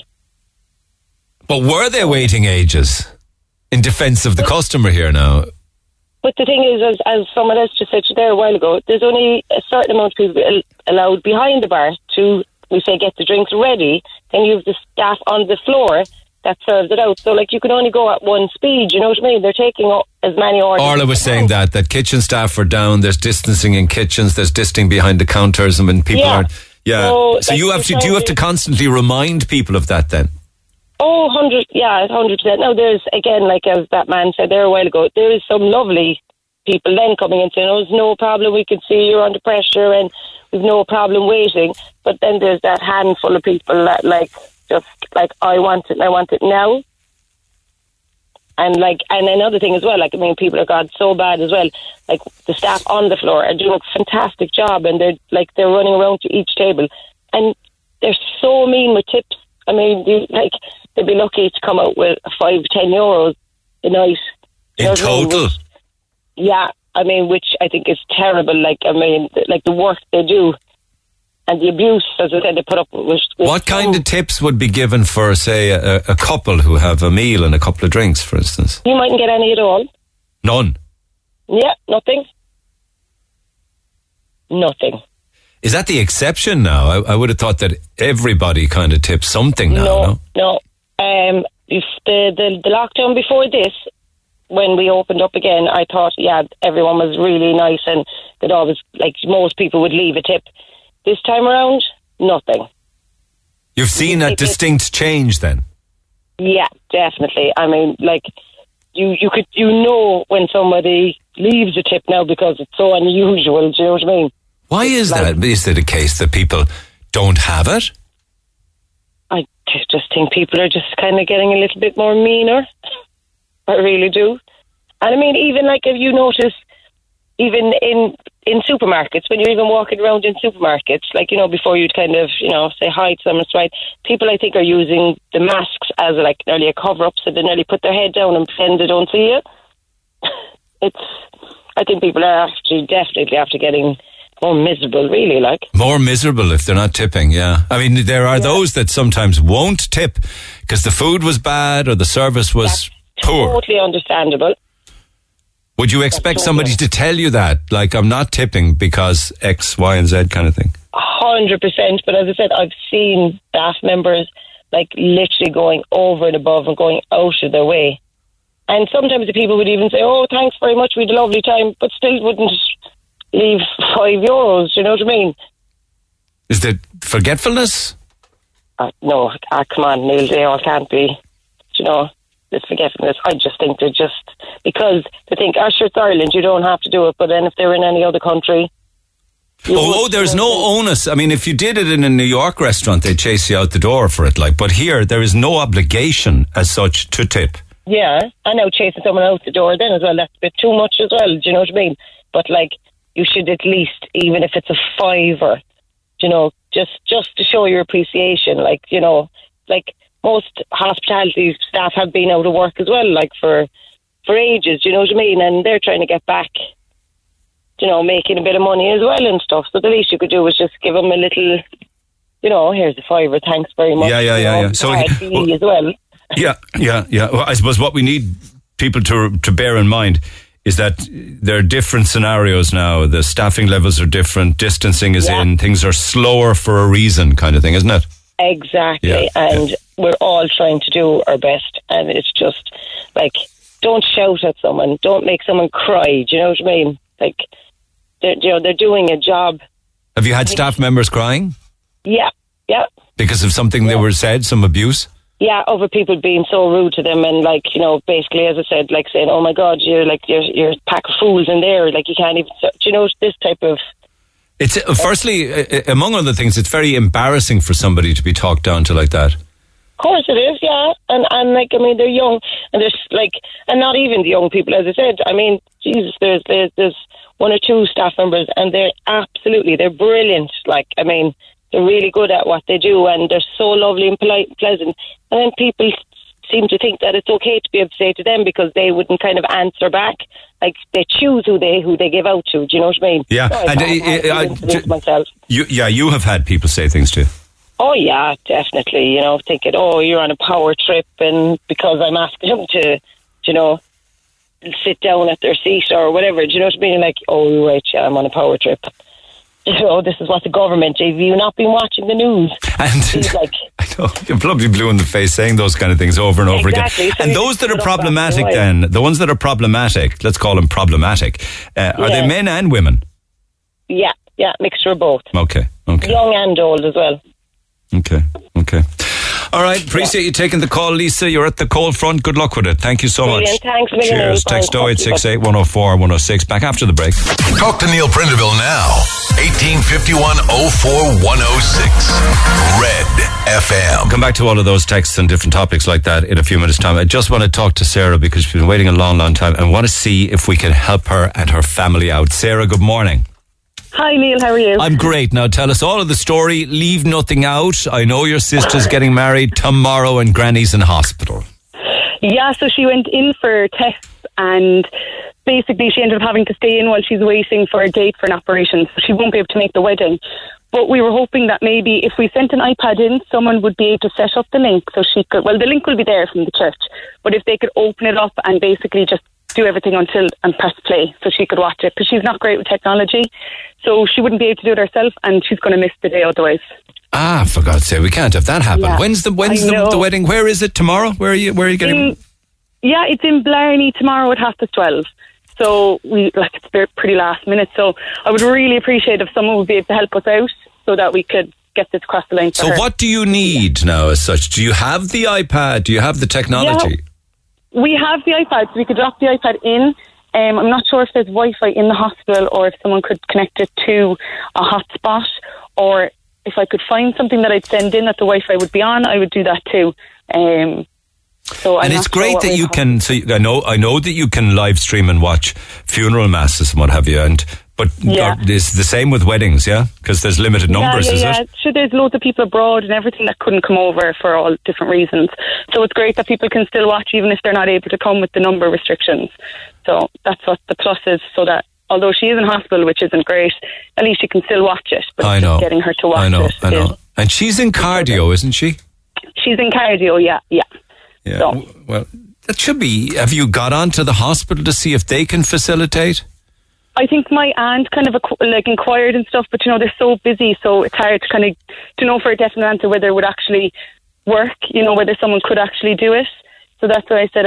I'd call. Well, due to COVID restrictions, as you were saying, in her ward, she can't have any visitors. Yeah. Yeah, so we couldn't even go in tomorrow morning. So we need to find a nurse, or a medic, or a porter, or somebody in the cleaning department or something. Anyone that would be kind enough to help, we'd really appreciate. Yeah. Staff can go in and out of the cardio ward on the third floor. Yeah. Yeah, but no relatives or friends or anything, which is, is understandable, obviously, with everything going on and it being the cardio ward. So we have until tomorrow to find that person, to give them the iPad. And for them to be on standby, to be on standby for what? An 11 o'clock funeral, wedding mass? A 12:30 wedding mass is what it is. Maybe 20 to 1. The bride could be 10 minutes late. Oh, for God's sake, everybody! Brides have to be late. You married yourself? No, I'm not. I'm the younger sister, so I'm the maid of honour. Why do brides come late? I think it's Is it like a ritual thing? It's a tradition. Yeah. Is it to keep them on their toes? I'm not too sure. I know somebody not too far from me right now who arrived, I have to say, 35, 40 minutes late. No, that's very, very bad. That's a lot of pressure on the groom up the top. I think the 30 or 40 minute wait, I think there was a wedding dress emergency, if I remember correctly. I think look, that's fair enough. What can you do? I think there had to be a last minute adjustment, or I think the heel got caught in the hem or something, you know, that kind of thing. Well, look, that's fair enough. You'd allow that. Just sitting down, maybe having a glass of Prosecco, being 40 minutes late wouldn't be the best. The rest of us waiting, cooling our heels, and proper order too. Okay, so we have until tomorrow morning to find somebody within the CUH that will turn it on, set it up, prop it up in your granny's lap, and so that she can watch the wedding tomorrow morning. Yeah, that would be amazing if we could find someone. I'd really appreciate it. Okay, and what's your granny's name? Can I ask that? Frances. I'm like, she'd actually probably have a heart attack now if she knew how to say her name on the radio. Well, hi to Frances. Frances Kearney. Frances Kearney. And your sister getting married, what's her name? Laura O'Connell. Okay, well, I suppose she's delighted to be getting married. There might have been a couple of delays along the way, was there? Yeah, she was meant to get married last September, so it's happening this year around now, thank God. Okay, well, firstly, let's see who might be listening right now to this conversation within the CUH that can make that happen, and then we'll do a bit of work on it at midday, and hopefully we'll have good news. I'd be very surprised if somebody wasn't able to help in a situation like that. That's fantastic. Thank you so much, Neil. Okay, Sarah. Take care for now. Thank you, and thanks to everyone. Thank you. We'll be back to you. Cheers. Take care. Thanks. Zara phoned in, says, can't come on air, but she said about 3 weeks ago she was in a restaurant with her son and a little girl. The little girl was about 7. She had a lunchbox filled with corn, and she was throwing the little corn pellets at tables and at chairs. The staff, the manager, all asked her to stop repeatedly, and she wouldn't. She appeared to be all on her own, so they had to call the Gardaí. Her dad then reappeared, was mortified, apologised, and took her away, throwing corn at fellow customers. Morning, Linda. Yes, I do remember you, Linda O'Flaherty. We worked together some years back. Morning to you. She says, I hope you're well. I am. You were talking about Frankie. Well, you mentioned that my uncle Frankie has a sister, Anne Cook, who's a legend up in the Piershig for many, many years, and also has another brother, Bobby, who is my dad. It was him who rang and forgot to mention them when he was on the air. His brothers, Tony and Frank, have both passed away. Much love, kind regards, Linda O'Flaherty, who I worked with some years back, and good to hear from you. Yes, we're of course talking about Frankie, the Birdman of Daunt Sqaure, but not everybody's in favour of the Birdman. I think it's about time the Birdman has been told to move on. Pigeons, let me remind you, are flying vermin. I was in town a few weeks ago with my son, and he asked for a McDonald's. We obviously had to sit outside, but all the area around the seating area of McDonald's was full of feathers and bird poo. It was absolutely disgusting. I don't feel one bit sorry for him. It's unhygienic. Find a field somewhere and feed the birds from there, says Rachel. So not everybody in favour. I suppose some would equate it to maybe feeding rats. Do you know what I mean? If they call them flying vermin, I just think they're beautiful. I just think that looking at the pigeons, they're absolutely gorgeous. And then Miles Gaffney, the singer-songwriter on Leeside, said, how you, Neil? Met Frank regularly. As a songwriter, I document people like Frank. I saw him on Wednesday evening heading down Shandon Street, and I actually wrote down his name to write a song about him.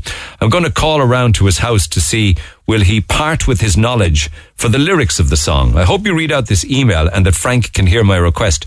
Cork City and the people of Ireland need people like Frank in our communities, as our character and culture is slowly being torn away from us. Let's hope Frank takes me up on the offer, says Miles Gaffney. I hope he does. And when you've got it written, please do come in here and perform it, your song on Frankie, the Birdman of Daunt Sqaure. So thank you for that. Keep those texts and emails coming, and I'll get back to them in a few minutes' time. Vesna, good morning. Good morning. How are you? I'm well, thanks. Thanks for getting in touch. In fact, you've decided to bite the bullet, take the bull by the horns, and get in touch with me, because it must have been something you thought about. Yeah? So, finally. Finally, yeah. Anyway, my problem is a house problem. We are in this house renting more than 5 years, but landlord decided to sell. So the last 4.5 months we are in the search for a new house, and it's quite impossible to do it. Like, we can't even get a viewing. In 4.5 months I had 1 or 2 viewings. Is it just yourself and your son? It's me and my son, yeah. So the house you're in at the moment, it's a small, tidy little house, is it? Yeah, it's like 2-bedroom house, nice living room and everything. It's perfect for you, yeah. It's perfect for you, yeah. But look, like the landlord has a right to sell like that. He's right. We have nothing to do with it. We just need a new house, and it's impossible to find it. And I'm sure I'm not the only one in this problem. And tell me this, could I ask you, what's the rent? My rent? Yeah. 1,200 at the moment. 1,200 in total?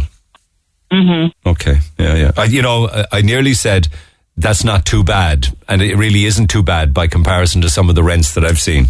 Yeah, but we rented this house more than 5 years ago, so, If it were to be rented now, do you think it would be a lot more than 1,200? Oh, definitely. We even decided, like I have a friend who also has to move. So since I can't find anything in my budget, we decided to do it together. So our budget would be higher, and it's still impossible to even get a viewing. So you applied for in excess, I suppose, of 100 houses on Daft, or viewed them anyway? Even more, yeah. Just like, you apply and you get your viewing, and that's it. Like, do you get to see and visit the homes? No. Why not? I don't know. Like, they ask you, questions. Do you have pets? Where are you working? And I'm full-time carrier for my son. So at the moment, I'm not working. But, like, we have references. We've been in this house almost 6 years. They can call my landlord. They can come and check. We also have therapy dog. It might be an issue. You have a therapy dog because your son is on the autistic spectrum? Yeah, correct. Okay, so a therapy dog. Any kind of dog you think is an X against you, is it? Yeah, correct. Definitely. I don't know, is it a dog? Is it that I'm not working? Is it that, like, I don't know. Probably all together, Do many of those that are being advertised for rent say no dogs? Well, the advertising ones that say no dogs, I don't even apply on them. So. Yeah. So what's your budget now? If you're teaming up with a buddy, is it? Yeah, with a friend who also has to move. So we decided our budget would be 2,000, and the last 6-7 weeks we've been looking for the house in that budget. Also impossible. Okay. And do you get any assistance with that rent? I do. Okay. So when you pool the two together, God Almighty, you think you'd be able to choose a whole selection of houses for $2,000 a month, wouldn't you? Exactly.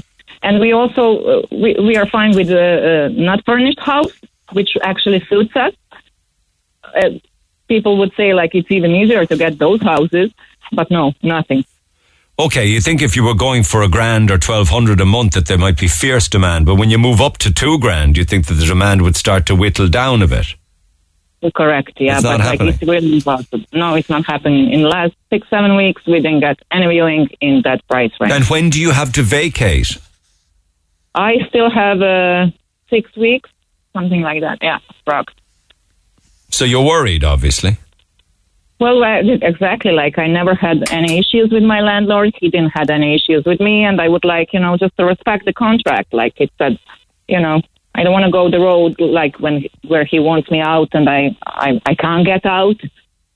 Have you checked that 5 years tenancy is 3 months notice? No, our landlord gave us 6 months notice. 6, okay. Yeah. All right, just said here in front of me in your letter that it was over 3 months ago my landlord gave me notice. Oh, yeah, okay, I see. So the clock is still ticking. It's 6 months in total. And are you in the city, the suburbs? Are you in a country area? No, we are in the north side, Prendeville. So, but we are looking everywhere. As long as bus route or train route is fine, we are fine. Like, we are not looking specific place where to move. And the 100 houses that you've applied, did you get to see any of them at all? 2. 2? Only two, yeah. And how did those viewings go, those 2? Well, first one we didn't get. Second one was in terrible condition. So we just said, no, it's not for us. It was wrecked, was it? Yeah. And for that price, it was, I think, 1,500, something like that. I said, no, we're not taking that for that money. So. But you believe that somebody probably did? Somebody probably did, but on the end, we're still paying that rent each month. Why would I move somewhere where it's mold and, it's not nice and the floors are not straight and, things like that. Oh no, my point is somebody who is desperate enough will take it. I'm saying, yeah. Yeah, probably. And the letting, do you not? Okay, that's daft. What about letting agencies? Do you call them? Have conversations with them? Brian, absolutely everything.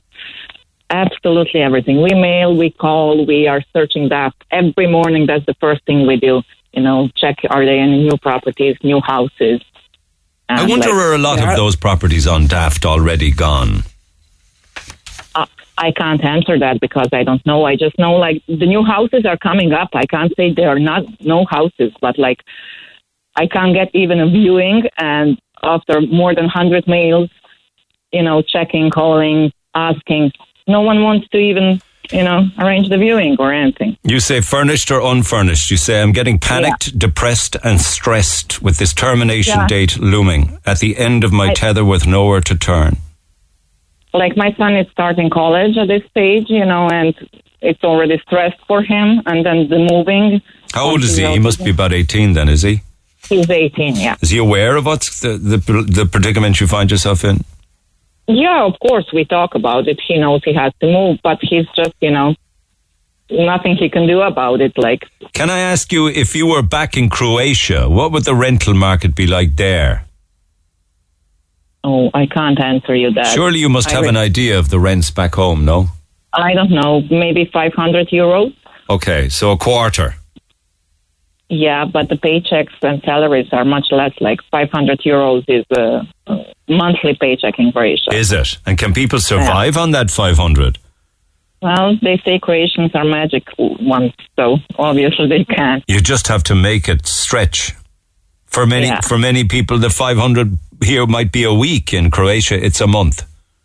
Yeah, but you have to consider percentage. If they have monthly paycheck 500 euros, it's much worse. It is. It's a month's rent. It's a month's salary. Yeah. Oh, for God's sake. So you never contemplated going back, no? No.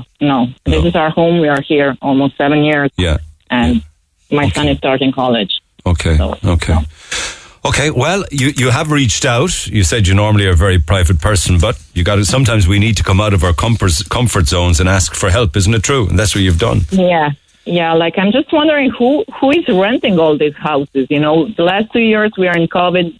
It's not so many people, new people are coming in the country, Oh no, there's a lot more demand now. And one of the reasons why is, of course, that more people have come back to their home county or come back to their home city to work remotely, the WFH, working from home, and they're looking to rent. Sometimes families, sometimes individuals, sometimes couples.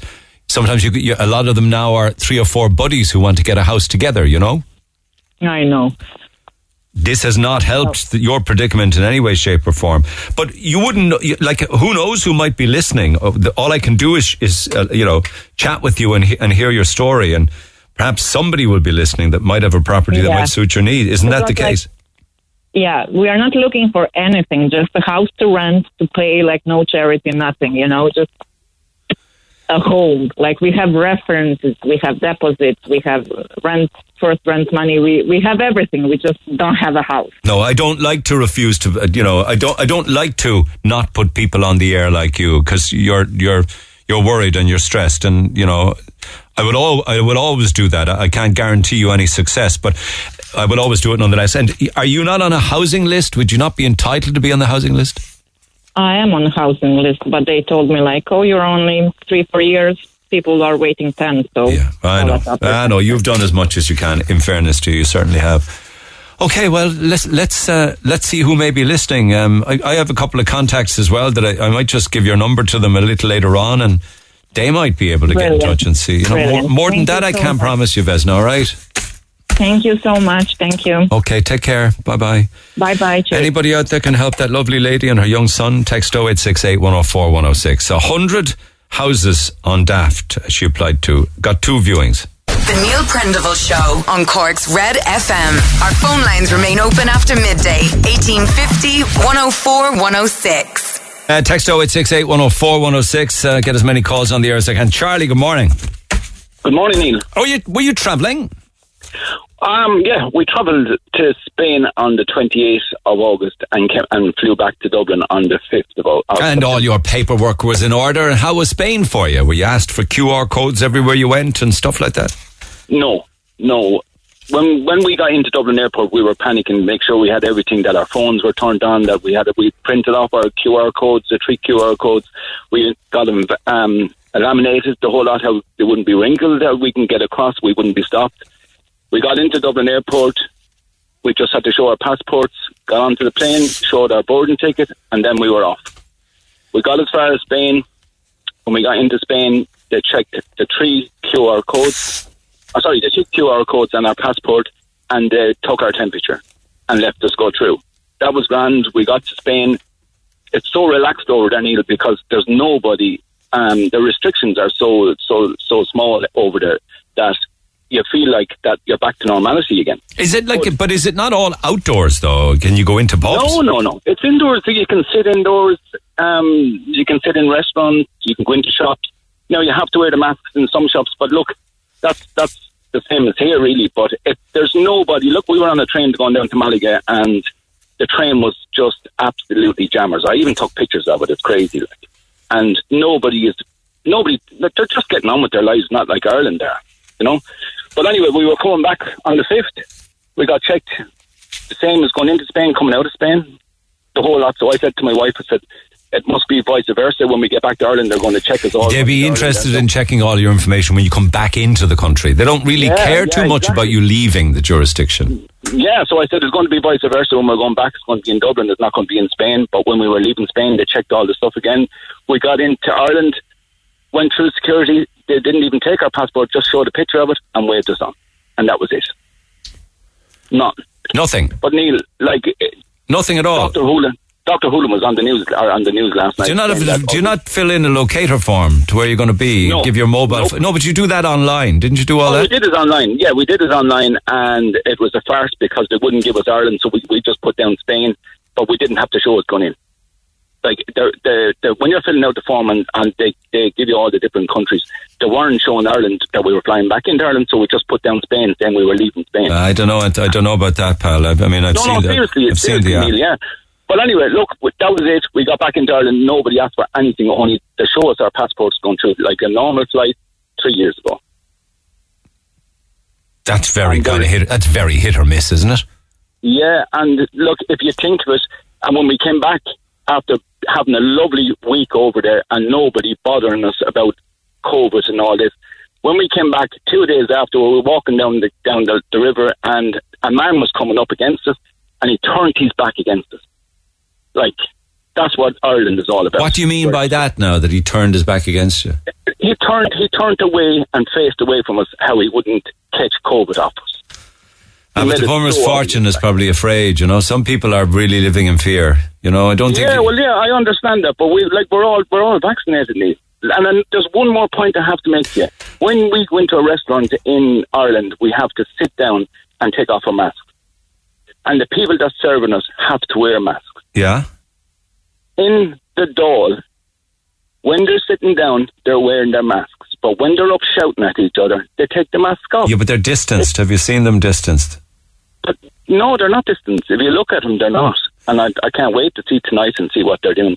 But they're not. You're not supposed to take your mask off when you're standing up, because the stuff that comes out of your mouth will go 2 meters. I get what you're saying in that regard. You do realise, and I referenced earlier on Matt Cooper, who's double jabbed. He's got a column in the Sunday in the Irish Daily Mail this morning. He is double jabbed and was very, very sick for the last week with COVID.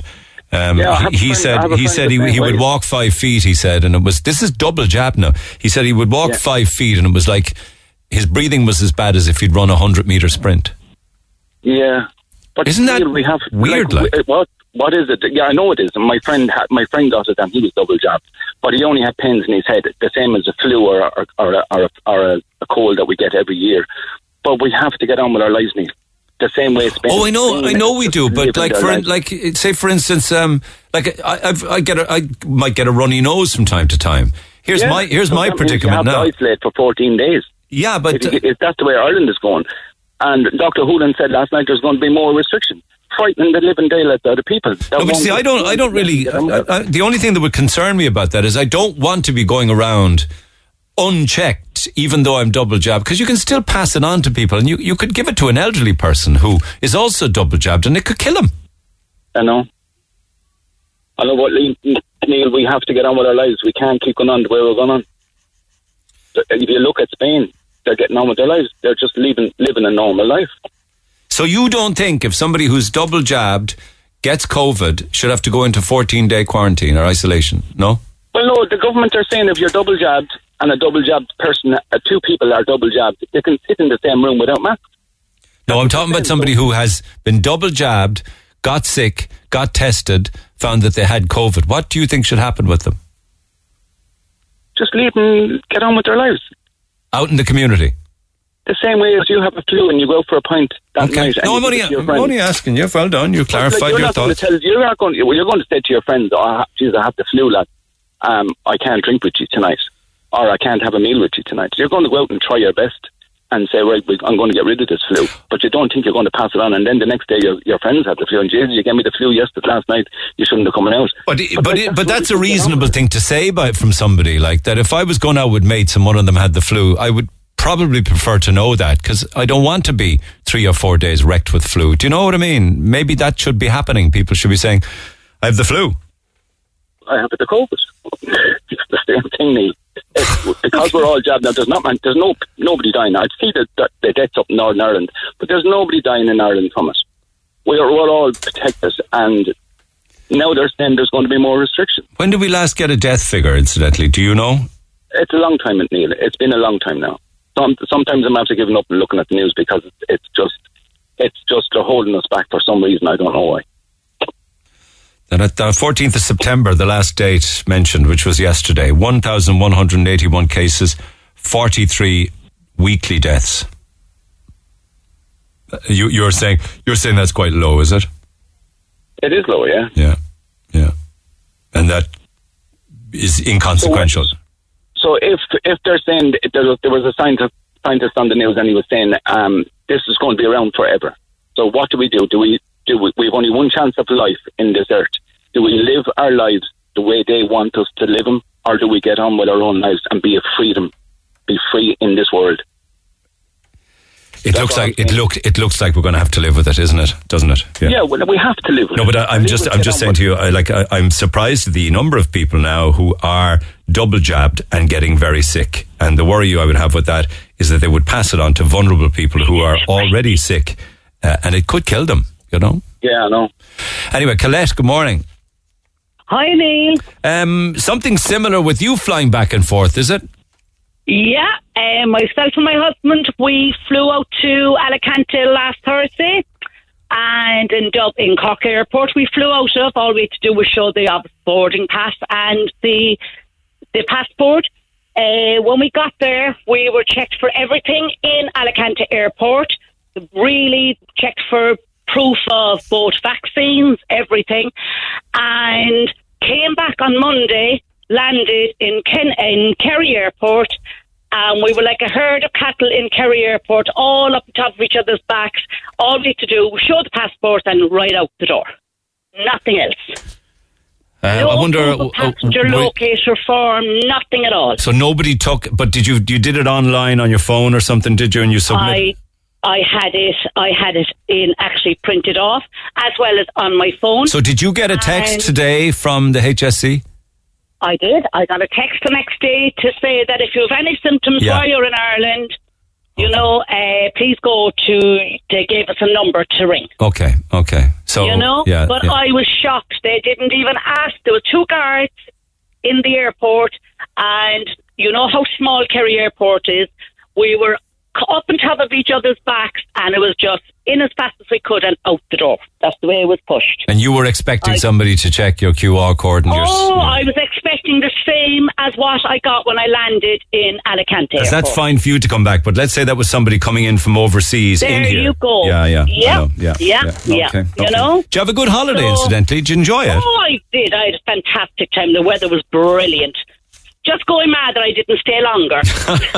Maybe next time. Thanks, Colette. Cheers. Take care. All the best. Right, bye. Text 0868 104 106. I've been asking questions as to what part of your old life do you not want back after COVID, or what changes you'll be making to your life going forward. Here's a lovely one from Breed. The other morning I heard you talking about what COVID has taught people. What it has taught me is how I miss the human touch and the companionship of a relationship. I'm a 54-year-old woman, widowed at 30, and I've spent the last few years getting lost rearing my 4 children, who are all adults now. 2 are working abroad. The last 2 years it has been impossible to meet anyone. So that's my COVID learning, how I miss the human touch and companionship in a relationship. I hope you get that human touch, Breed, and I hope that that relationship is just around the corner waiting for you. And I'm quite sure that you agree with that. I mean, it must have been very difficult for a lot of people over the last year and a half or so. We have all had restrictions with regards to meeting friends and human touch, and who doesn't miss a hug or a handshake or what have you? I mean, there's only so many fist bumps you can do. But for somebody who's looking for love, must have been very, very hard over the past year or so. Must have. Back after the break, text 0868 104 106. This is the Neil Prendeville Show. Tweet the show at Neil Red FM.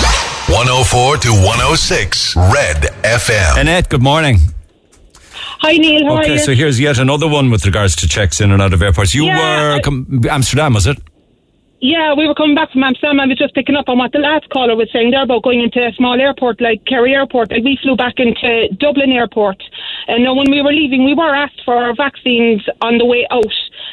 Coming into Amsterdam Airport, we weren't asked for nothing, no forms, no vaccines, nothing. But on the way back into Dublin Airport, all we had to show was our passport. No vaccines, no locator forms, no mention of locator forms. Because I know a lot of people are stressing about locator forms, but we weren't asked for anything coming back in, which I was really shocked about. I was only saying it to my mum yesterday. So you could easily have not just bothered filling it in, or even had a vaccine. To be quite honest, there was no question of whether you were vaccinated or not. There was no asking whether you had your vaccine or locator form. I happened to have had no locator form filled out online, because I had been told that Aer Lingus do give them out, but they weren't given out, and we weren't even asked for this. Does anybody ask? When there's such... Does anybody ask security or airport guards or whatever? Do you not want my information? No. No, I asked on the way over. I asked if we needed a locator form, and she said not for leaving the country, but for coming back into Ireland. We had the forms for entering into Amsterdam, but like that, no, we weren't even asked for anything over in Amsterdam Airport either. But coming back, I presume then that they were going to hand out the locator forms, because the girl previously had told me that they would. But there was nothing, no vaccines, no locator forms, just show your passport at Dublin Airport, which I was absolutely shocked about, to be honest. Seems to be getting quite slack, with the hype around it, Yeah. Yeah, and on top of it, then when we went over to Amsterdam, which was absolutely brilliant, there was no masks whatsoever had to be worn in public or inside or outside, which was a breath of fresh air, to be quite honest, which was brilliant. But hold on a second, were you happy with that? I was happy about it, to be honest. For me, it was just a break from the norm, But, I mean, coming back into Dublin Airport after wearing no masks in another country, then, I think it is up to the Irish, government to be, when they are aware that countries are having no masks, that they should be definitely checking for people coming back in, Yeah, gotcha, 100%. So it definitely needs to be ramped up a bit more, Okay, thank you for that. There, but it's not being followed through. Glad you had a good break. Glad you enjoyed Amsterdam. Oh, Super. Brilliant. It was brilliant. Thanks, Neil. Bye. Take care, Annette. Take care. Hi. How in God's name are people going to find that money to rent those kind of houses? They would so badly want to cap all rent now at, say, €800 or €900, full stop. Even at that, it would be a big struggle. How are they ever going to get a place of their own? Tommy Gould or Colin Kelleher should be up there fighting for those people who need a home. It's so bad, Neil, for people these days. They can't even move out of home now. I'm a landlord, and I've never, ever put up the rent. Somebody suggesting there that 800 or 900 should be the cap on, say, for instance, a 3-bedroom semi. It's a disgrace, Neil, what's happening with rent. It's so depressing for all those people who can't find a way out of it. You do great work in helping people. You will be rewarded. No reward necessary. Sometimes we have great success, and that's reward in itself. Some landlords are taking the pee. I'm a tenant renting in Cork for 6 years. We are in our 3rd rental in Cork since 2015. The first rental, the landlord sold the house. We were lucky enough to find another in the local area. We were in the second rental for 4 years when the landlord again said they wanted to sell. This time we were really worried as we have 3 small kids well settled in the local school and the community. And we know all too well that there are no houses available. Only by the grace of God, we got first refusal on another house, which was smaller and way more expensive, but we moved without hesitation. 3 months went by, no for sale sign on the house. The house was not advertised on any of the real estate sites. I then see the house up for rent, the original house up for rent on Daft, at double the rent we were paying, at €2,600 a month. It was not long before we noticed new tenants in the house, not from the local area. We went through undue stress worrying about getting a roof over our head just so this landlord could get us out so that they could double the rent. Illegal and immoral and downright wrong on every level. We offered to increase the rent back in the day, but clearly there was not enough of an increase. We live in fear that it won't be long before we get a phone call with news that the landlord wants to sell again. Government needs to be held accountable for the housing crisis, but so do landlords. More needs to be done to protect tenants from this sort of behaviour. I mean, that is just scutting, isn't it, for want of a better word? Get you out, pretend to be selling the house, wait 3 months, put it back on the rental market and get double the rent. Our lines will stay open at 1850 104 106. You can text 0868 104 106. Have a good day. I'll see you tomorrow. Thanks for listening to this Red FM podcast. Don't forget to subscribe and check out redextra.ie for more great Red FM content.